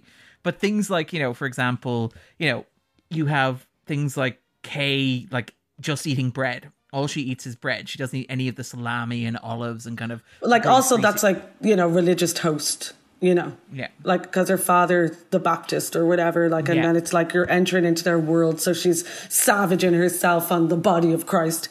I do love the observation that Michael takes a slice of bread, looks at it as if it were a dead fish, and puts it down uneaten. Except for a token plate of spaghetti to remind the world he's Italian, the only nutritious food he consumes is orange juice. Only Vinny, the hothead... and it's still sweet. Only Vinny, the hothead, the bastard nephew, is a man with strong dietary convictions. Only Vinny knows how to cook. Vinny makes gnocchi like an angel, with that masterful flick of the thumb that turns mere dough into tiny curled shells. Jesus. Guns might make a man powerful, but cooking makes him sexy. That's true, actually. I can vouch for that. From years of gunplay and cooking. Mostly cooking. It's about 90%. All right then, and in terms of just while we're talking about the movie and while we're talking about Coda, just a quick run through of the changes. The big change is obviously the restructure of the opening scene. So like the movie opens now with the scene between the Cardinal and Al Pacino, where you have that riff on the classic, you come to me on the day that I want to give you $600 million. And it's that thing you said earlier about like going from an undertaker and a baker to like a senator to a cardinal or the pope. It's not a cardinal or the pope. They're standing in for God Almighty. Yeah, and that's kind of like where I guess you could say it's the Godfather. Yeah. But like and the idea that like that sequence, like it's the first time that the character goes somewhere for that scene, because obviously like in 1 and 2 they're in the family homes, they're in the family offices, right. Whereas here Michael has gone to the Cardinal. Now obviously the power and balance there is maybe equivalent is the suggestion, but it's still he's out of his element. But like I watched that and I look at it and I wonder what Coppola was thinking in the original cut, putting that 40 minutes into the film. Really, is it? It's 40 minutes in before you get a character explaining the stakes. And one of the things that Coppola does when he edits 3 into Coda is, like, you talk about the movie, like, one of the big complaints about 3 was the plot was difficult to understand. And, like, what Coppola cuts is exposition. He cuts lots of scenes of, like, Eli Wallach showing up and explaining what is happening to Michael. And, like, going, our interests conflict, but we're still friends, aren't we? I'm the only person who survived that mysterious attack, but we're going to act like we're friends. And he cuts all those scenes out, but somehow the movie makes more sense, which is an interesting example of editing. A better flow. Yeah, just cut it down and make it more simple. Yeah. And then the closing scene, because I think Jenn mentioned this, because Jenn, you said you would pick Coda over 3 because of the closing scene. What is it about the closing scene? I just like the fact that it reminded me like The Irishman, then again, in a way, because it's about, like, you know, you don't get the ease of death. Like, death would be a godsend, literally, for him. Like, he would get that peace. He has no peace. He has to live with the torment of his memories, and he's living in a certain hell, or he's in, you know, limbo in that way that he can never, you know, death would be the nicer option.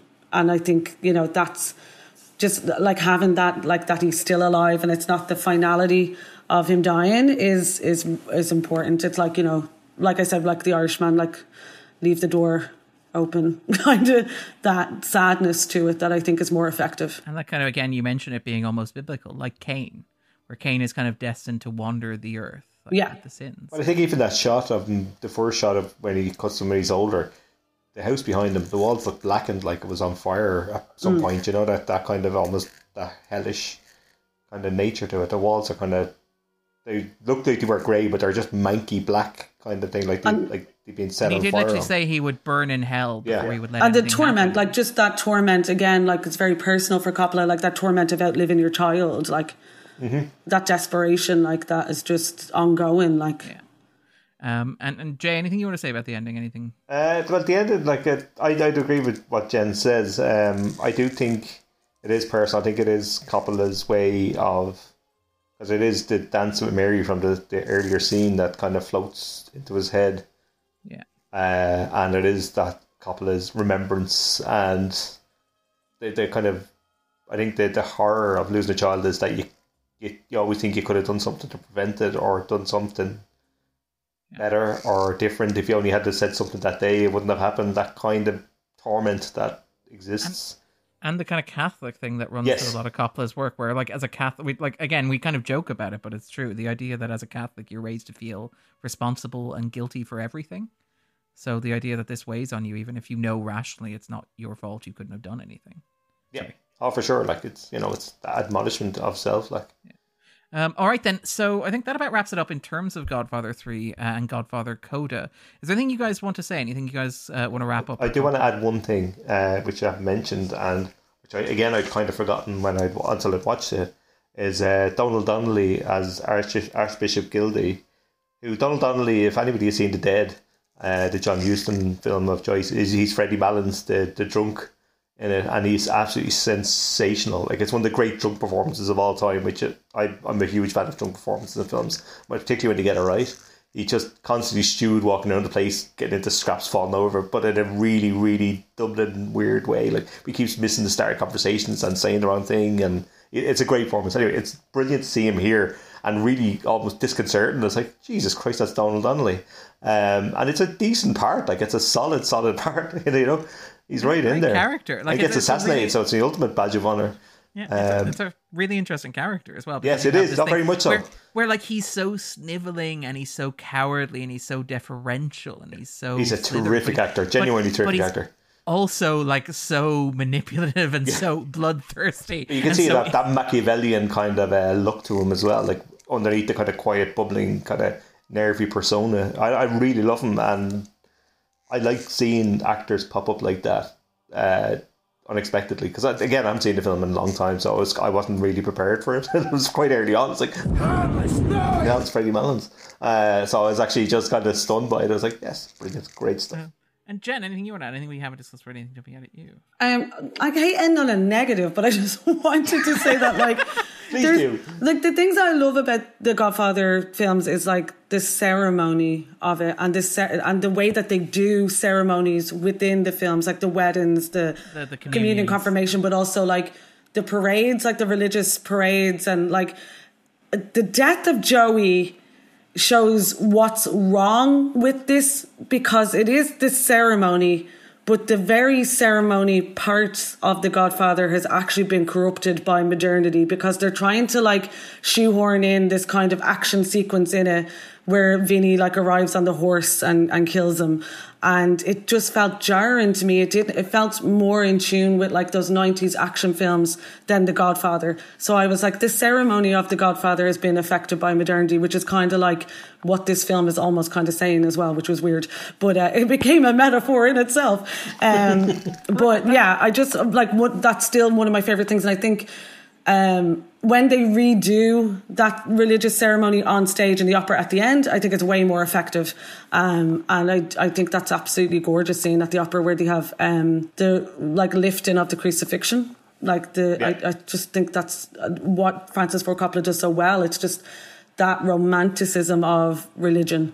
And the Latin masses and stuff like that, which I always love. Like, I love it. I mean, I do prefer Coda to part 3, but I do think one of the things you lose in transitioning is you lose the big ceremony at the start. You don't get to see Michael getting his medal, which is this nice big ceremony where that's true, actually. And like, I understand why you lose it, because it means that you have to wait another 20 minutes before you see Andy Garcia. The pacing of 3 is so messed up. It's like 20 minutes until Andy Garcia, who is nominally the co-protagonist of the movie, shows up. 40 minutes until you get a scene explaining what the plot of this movie is.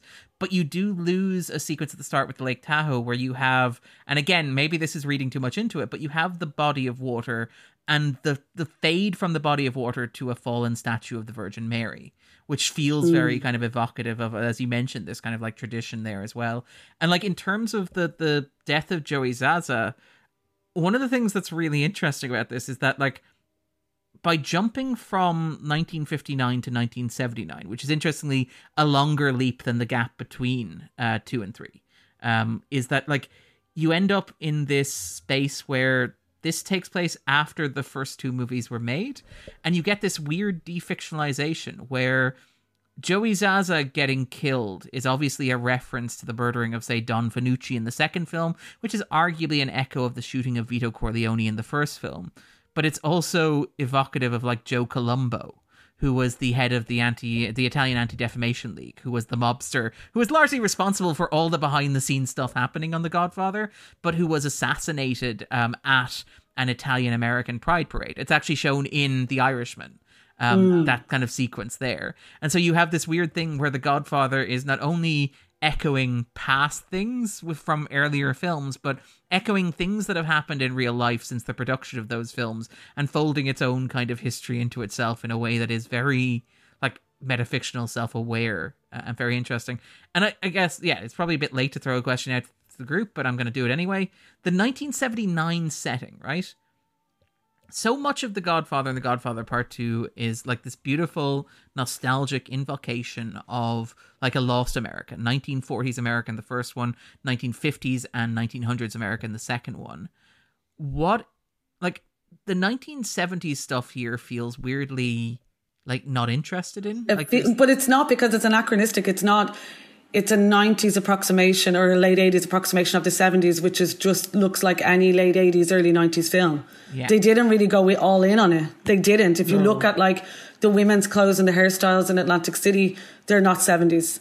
If you look at Sofia Coppola's outfit in the first scene, it's not 70s. There's nothing about it that feels authentically late 70s. I'm okay with that to most of the part, because I think films timestamp a lot worse than they should sometimes. Yeah, I know what you're saying. And it does, and you know, we go, geez, there, that's, you know, the way Stranger Things does the 80s, that awful, everything has to be culture or it's nothing kind of thing. Theme park 80s. I find both exhausting and makes it look really stupid at a certain point, and already looks terrible 2 years later kind of thing.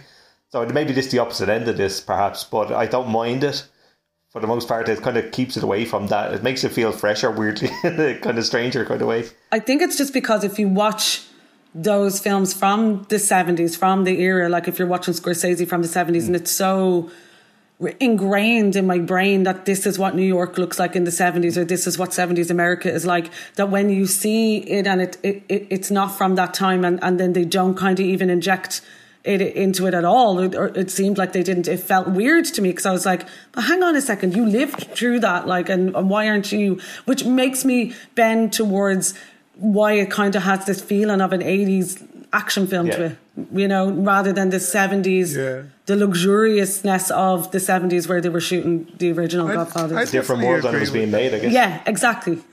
It feels like it's set when it was made. That's it, exactly. Yeah, it does, right? You could tell me this was 89, 90 and I would believe it. Like that sort of thing. Like the most 70s thing is the China Bowl. The sequence where he gets in the car outside the China Bowl, which is itself a reference to Al Pacino getting in the car in the first one. But like that's the only part that feels like it's not set in the modern day, which is, I guess to Jen's point, like you lived through this, I guess maybe Coppola is like, I know what 1979 looks like in Cambodia, but maybe I'm just going to assume New York didn't really change since then. All right then, and Andrew, anything you want to say? Anything we haven't discussed already about the film? Anything jumping out at you? No, not really. I was just thinking that the casino is like one of Trump's. Atlantic City. That it's 1991. And sorry. That loss-making casino. Yeah, the only one of the C word. Who loses money with a casino? Idiot. In a place where gambling is legal. Yeah, probably somebody that's stealing money for to pay off other debts, I'd say. Possibly. All right then.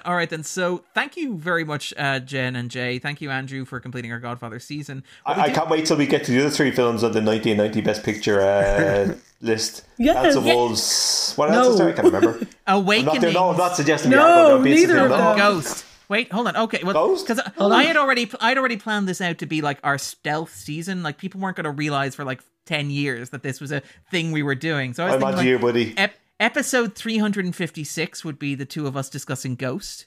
Episode 434 would be the four of us kind of discussing Awakenings. And then, 512 would be... Yeah, Robert De Niro. That kind of Best Robin Picture Williams. film. Nominations. I'll tell you something about Awakenings, right? It's not a good film at all, really. However, it's the first film that made me cry my eyes out. Oh, did you not seen E.T. by that point? I hate E.T. What? I hate E.T. Okay, get me off the podcast now. Get me off the podcast. Cut it. I didn't even like as a kid. I couldn't. I found it awful. Do you know my friend actually passed out when she first saw E.T. because she thought he was so ugly, and that makes me laugh every time. Like it's just ridiculous. But also, just to mention as well, Javier Bardem did an interview where he said his first childhood crush was on E.T., and I also love that as well. Like it's so good. What? That's worse than Vinny's first cousin thing, like, to be honest with you. Like. Is it E.T. or is it E.T. in drag? Lady E.T. Lady E.T., which is what I look like if I went on Love Island. That's what I always say. I don't know if I should say this, but it's... go ahead. We've done it all. Jay literally opened with what's the deal with first cousins. I found out this, I found it very disturbing. There's an Italian porno with ETs. Maybe that's what Javier Bardem said. I think so. It's very liberal on the continent. I will say though, given a long enough timeline, everything there's a porno of everything in long enough timeline. Very true. I love Jay's theory is that if you wait long enough, everything will be rehabilitated by Twitter and turned into a porno. And a porno. I would believe that to be true. Is it the finger that glows? That's. I was just going to say that. What's he doing with that finger? There's so many jokes I'm not making now because it's trying to kind of find what is the next latent demand. It's like, let's just make this ET porno and hopefully somebody will like it. Maybe everybody likes it. Javier Bardem will. There's an alternate universe where the front page of Pornhub looks very different because of that porno. Or the Spielberg canon of shaving Ryan's privates and stuff cookies, like that. By the way, that's why it looks so. It is hairy. So the plan is this stealth season will be episode 356 will be Ghost, 434 will be Awakenings, and 512 will be Dances with Wolves. I'm hoping I'll be dead by 512. The podcast will continue forever, or until morale improves. All right, we can just do this with an AI? Yes, we could just program I think it. So Yeah, I think that's it. I probably said all the words at this stage. In fairness, all right. So what we normally do at the end of the podcast is we ask our guests to recommend something they're enjoying at the moment. It can be something related to the movie, something unrelated to the movie, just something that brings you joy in this world. So to give Jay and Jen a chance to think about it, I'm going to ask Andrew to go first. The only movie that I could think of that kind of matches this sort of it's not a good movie, but I like it sort of idea that kind of I thought of with Godfather 3, which is not quite what Godfather 3 is, but it's certainly Godfather 3 is certainly a movie that doesn't have a very good reputation. And another movie that doesn't have a good reputation that I really like is Toys, and I don't care what anybody says. I think it's good. And it's just a lot of fun. And another Robin Williams. By the way, sorry, I'll talk a little bit more about Toys. It's got like LL Cool J, like dressing it in like camouflage, blending into things. He's a soldier in it, isn't he? If I remember correctly? Yeah. It's been a while since I've seen Toys. It isn't in my There's camp. so many scenes there's like the shrinking room where they're testing out like vomit, like fake vomit. Is this Barry Levinson or something? Could be, yeah, I think so. Bring all the Levinsons back together. I'm certain I've seen this a lot. So now we've said how much we hate Sam Levinson. I can say we love Barry. It's your fault. Speaking of nepotism in Hollywood, yeah. It's very visually imaginative and kind of bonkers movie. And you saying Awakenings, Jay, reminded me. I wasn't going to recommend it, but I'll recommend The Fisher King. I think it's better than Awakenings. I would imagine it's better than Awakens. Again, it's another film I haven't seen in a long time. It's kind of got the 90s nostalgia. Until episode 356. And it's a bit kind of a visually kind of imaginative movie, as you kind of expect with Terry Gilliam. Particularly in that era as well. Like really affecting performances. Like I Absolutely. Actually... I think it does a better job of some of the stuff that Awakenings tries to do. I didn't hate Awakenings at all. But it doesn't reach the same heights, I think. It's not Patch Adams. Or Jack. Or Jack. Yeah. Or Jack. Jack to unite all the core themes. I love that we've spent every Francis Ford Coppola episode talking about Jack. It's just the center of gravity. It's one of those how does this exist kind of moments. Somehow it's worse. It's like the reverse Godfather 3. Somehow it's worse than its reputation, which is I bet you recut it and it'll be reclaimed. I bet you. People will reclaim anything, honestly. They do the cut where you remove Bill Cosby. And, he's in that, isn't he? Yes, he is. Jesus America's dad. Sorry. Jesus. America's ghost dad. He's dead to us now.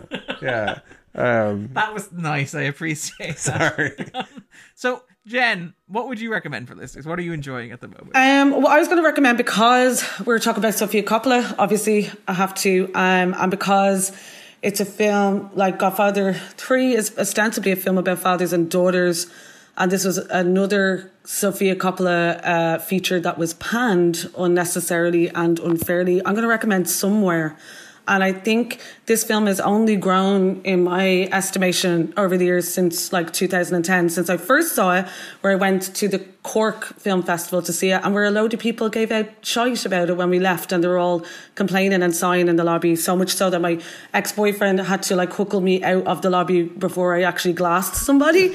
But it's about this aimless Hollywood actor who's called Johnny Marco. He's played by Stephen Dorff, and he has this really empty life, and it's just filled with like one night stands and booze and pills, and his life just changes completely when his estranged daughter Chloe, played by brilliantly by Elle Fanning, she comes to stay with him, and he starts to just re-examine like his whole life and how superficial his existence has been, and he starts to think about how unhappy he is. And it's also kind of about Cleo as well, about her relationship, and she's trying to grasp for like meaning from this very removed, elusive figure in her life. And it's such a beautiful, affecting, intimate, emotional film. I watched it like a couple of times again during lockdown, and there's a scene where like they dive into the pool and they're swimming and they're playing the strokes. And there's another amazing scene where she's ice skating to Gwen Stefani, and they're very long shots. And I will say there's a lot of long shots in the film, and I think it tried a lot of people's patience in that way if you're not willing to be given over, you give yourself over to it.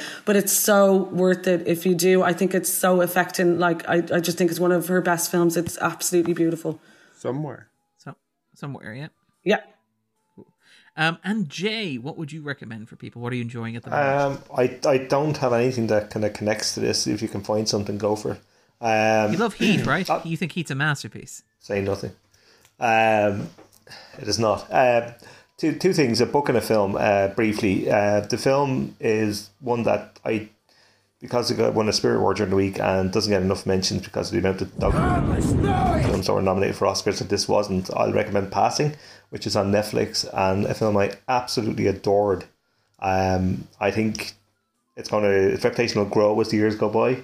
I think what people took for nothing happening was restraint and skill and quiet and lyrical and beautiful and a reason to be a black and white Belfast. A thematic reason, I mean, as opposed to, let's try out a lens. People like art house films, that'll get an Oscar nomination, won't it? Belfast. Okay, well, yeah, Andrew likes Belfast. I'm not going to be mean about Belfast. I think it's a war crime, but we won't get into that. But I pass it. Okay, that's maybe a bit more extreme than my position on Belfast. That's maybe a little bit more extreme. I hated it. I really hated it. Like, I mean, did you read the alternative ending bit during the week? Where Branagh was going to come back to the town as an adult, walking around in colour and stuff. Oh my God! An absolute hack. I do. He's the worst filmmaker ever to have a big career. Honestly, like, it's staggering how inept he is. Branagh's on like the Ron Howard list for me, where it's like, me.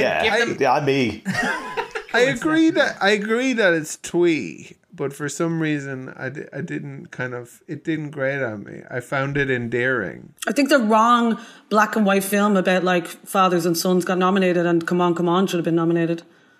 I didn't see Come On actually. I think I want someone to do a comparison review between Belfast and Come On, because I think it really missed out on nominations this year, and I think Gabby Hoffman should have got one especially. Gabby Hoffman should get one. Everything she's amazing. Love her. But yeah, I'd recommend Passing. It's on Netflix. It's easy to watch in that sense, and two stunning performances. Directed by Rebecca Hall, starring Ruth Negga and Tessa Thompson. I've always really liked Rebecca Hall. She's great, and she's got a hell of a career ahead of her as a filmmaker. I think this is a debut. She spoke very well about this movie. She's fiercely intelligent. She knows what she's like. She researched the hell out of it. She knows exactly what she's about. So yeah, absolutely get on that, I'd say. And the other thing I'll mention is a book I just read, or just finished, that somebody recommended to me. I tend to try to read as many, particularly debut novels or certainly other novels by working class writers, because they don't tend to get through or burst through in any real way a lot of the time. And there's one that Aoife Martin recommended to me, and Aoife, God bless her, who's done a podcast with her a few times here in this parish. And will soon again. Will I? Oh God, am I doing another podcast? What did I agree to? You may have already done it. Oh, okay. Okay. You're so afraid. Don't make me do this again. I thought I'd forgotten. But the book the future will be better tomorrow. By a Newcastle writer called Eliza Clark, and the book's called Boy Parts, which is it's been weirdly kind of compared to American Psycho, which I think is, I could see why in a kind of superficial sense, but it's a very different beast altogether. It's about a kind of woman artist, photographer and / kind of conceptual artist who kind of moves back to the northeast after being in London and having to kind of go into arts college, who might or might not have had a great career in the Tracy Emin shock art kind of territory. But it's very much from her POV, so you only get kind of selective information at certain points as to what and why things fell apart. It's unbelievably funny, and I mean it's hysterically, blackly, disturbingly funny, where I was guffawing at 2 a.m. because I couldn't put it down, like, and waking people up and stuff. It's about art trauma, mental health, that kind of the hatred. I mean, seething hatred for art house men who are bastards for the most part. And in this book, and from what I understand, anybody who's worked in the arts in real life, it's in moments that are in quiet that are just stunning little revelations and kind of thought processes behind it. It's just incredible. Really haunted me. I only finished it about 4 or 5 days ago, and I can't stop thinking about it. And highly recommend it. And it's by parts? Boy Parts, Boyparts. Boy, I beg your pardon. Yeah, Eliza Clark is named writer. It's a debut novel from Newcastle. She's great, and the book is tremendous and ferocious. Though it's not for the easily offended or easily shocked. It's a lot, but my God, when a lot is this great, give me a lot every time. And compares Timothée Chalamet to a baguette. Yes, that's the clip we put up. Yeah, it's a great line. I mean, even the great. It's astonishing. I agree, line. but I also enjoy that delicious baguette. I mean, I'm about to say, don't people like baguettes? There's nothing wrong with a baguette. Quite enjoy baguettes. They do. Yeah, but no, it's great. It's full of paragraphs like that where it just absolutely destroying middle class opinions on nonsense, that kind of stuff. It's great. Oh, it's so funny. It's really funny. It's one of those books you wish you'd written. You know, there's certain things you'd like, why didn't I make that film or write that song or something? This is one of these things I'd love to have said I'd written, even though I could never write it, but I'd just love to have, because it's just so funny. But anyway, get it. It's great. And in terms of recommendations for myself, because this episode is going out pretty much live, so I'll recommend some stuff that is out now. In particular, Turning Red is available to stream on Disney Plus, which is the directorial debut of Domee Shi. How did you even understand it, Darren, if it's not from your lived-in experience? Yeah, I mean, I know. Well, that's the thing, is that normally this would be a movie that I would be almost certain that we would talk about on the 250. It is a Pixar movie. It is a coming-of-age movie. It has got rave reviews. It's very funny. It's very charming.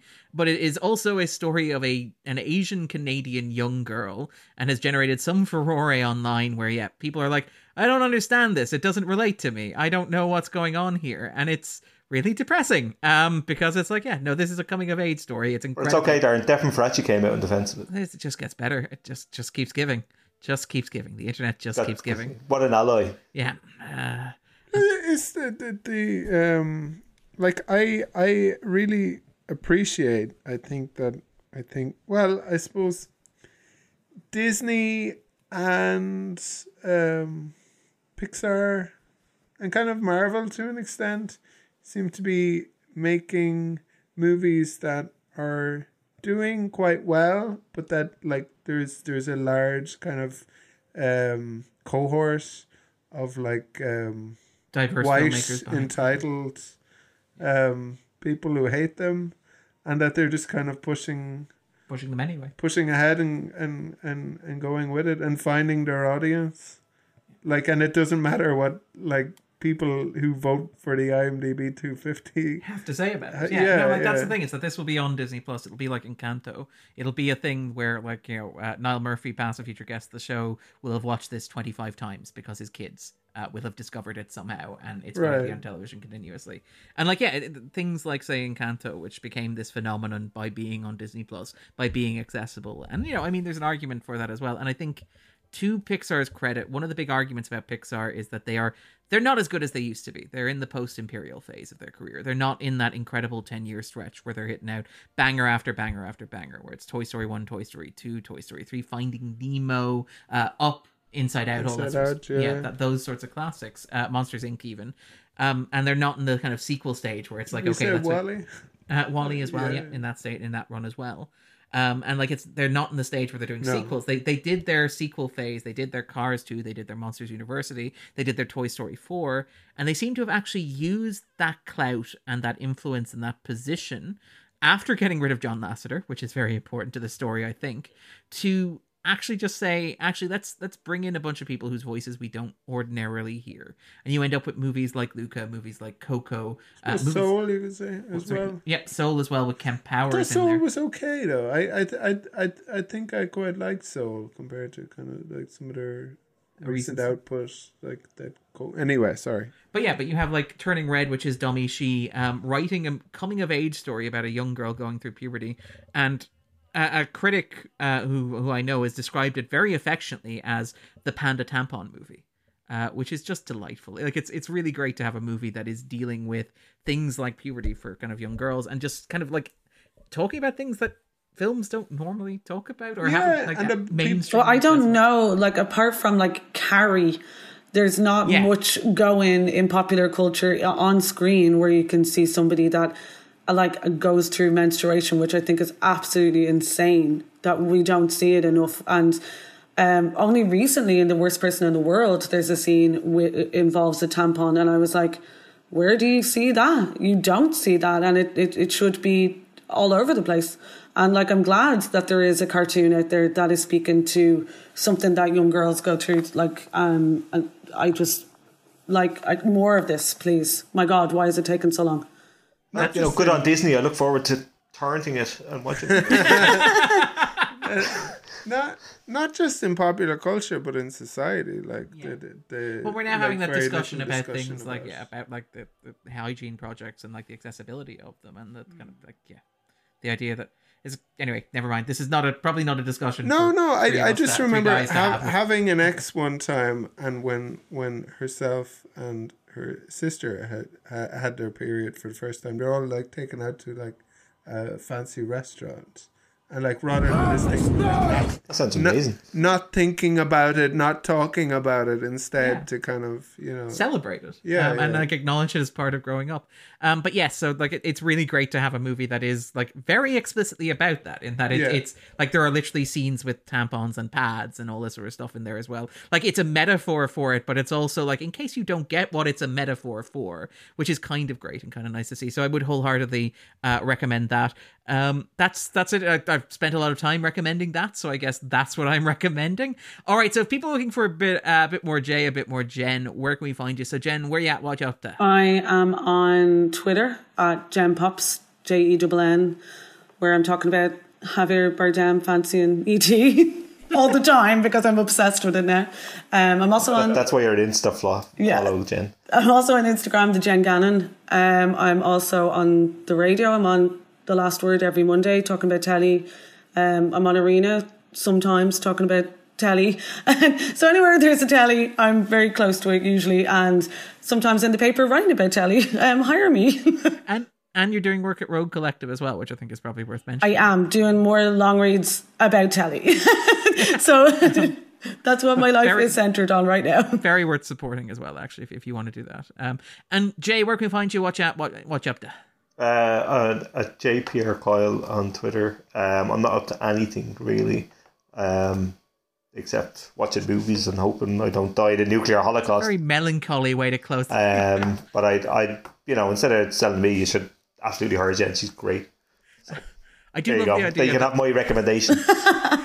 I love, by the way, that it's like and waiting for nuclear holocaust, watching The Godfather Part 3. I mean, there's worse ways to it. You get a finder's fee, though, right? I do. Yeah, I'm on like 5%. Yeah. And we should note especially that movie idea we had. I can't remember. What's 5% of zero? We should note, by the way, that I finally realised that the face behind Jen is Lars. It's a pin-up of Lars. I thought there was somebody sitting on a computer. It totally looked like there's somebody in the background. Yeah. That's Lars. That's my Lars mask. I have I bought a box of them. Like, there is a story about this where I was very drunk. Because you can't buy one? Well, what happened was I was drunk, and a friend texted me and he said, have you seen that they're selling Lars Eidinger masks on Amazon? And this is a long, long time ago. I think it was about 4 years ago at this stage. And I drunkenly said, well, I'm just going to buy them all. Nobody can have them. And I bought them all. And then I woke up the next morning and I went, oh my God, how many masks have I bought? And turns out a lot. And then they would just keep updating me about your orders on the way. And I was like, oh God, here come the masks. Oh my God. And I got about 2 boxes of about over 100 masks anyway. So a lot of them have ended up in people's houses, but there's a good number of them sitting in my spare room. So, and just around the place. So yeah. Sorry. I was going to say sorry, Lars, but you should be happy. It's a romantic comedy. Real girl landed Lars.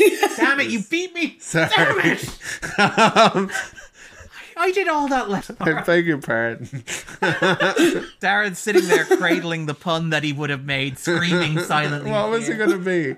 I was going to say, well, it's really nice to see Lars and the real girl. Anyway. All right, with that in mind, then, we're wrapping up. We'll be back. You can follow us on Stitcher and SoundCloud, on Twitter, wherever good podcasts are found. We're taking a week off next week because we dropped a Batman episode midweek. So you guys are going to be lingering on the feed for an extra week, which is nice. And we'll be back after that week. Yeah. They need a week to listen to this. This is the Coda cut of a podcast. This is 5 hours long. And yeah, that's it. We should release 2 versions of this. But and then we'll be back the week after next, where we'll be kind of segueing into talking about Francis Ford Coppola's other movies that have been on the list. So we're going to be talking about The Conversation with Dean and Kira from The Sunday. We're going to have a conversation about The Conversation. Thank you so much, Jay. Thank you so much, Jen. No bother. A huge pleasure. Thanks so much, guys. That was fun. Roll on Awakenings. Yeah, exactly. Ghost. And Dances with Wolves. Yeah. I still love that Marty story where it's like they had me sitting in the front row with my mother and they gave the Oscar to Kevin Costner. I know. Sickening. Poor Catherine. Poor Catherine. Catherine's revenge. Se non c'è nudo, casa faccia allo barcone. Brucia la luna in cielo e io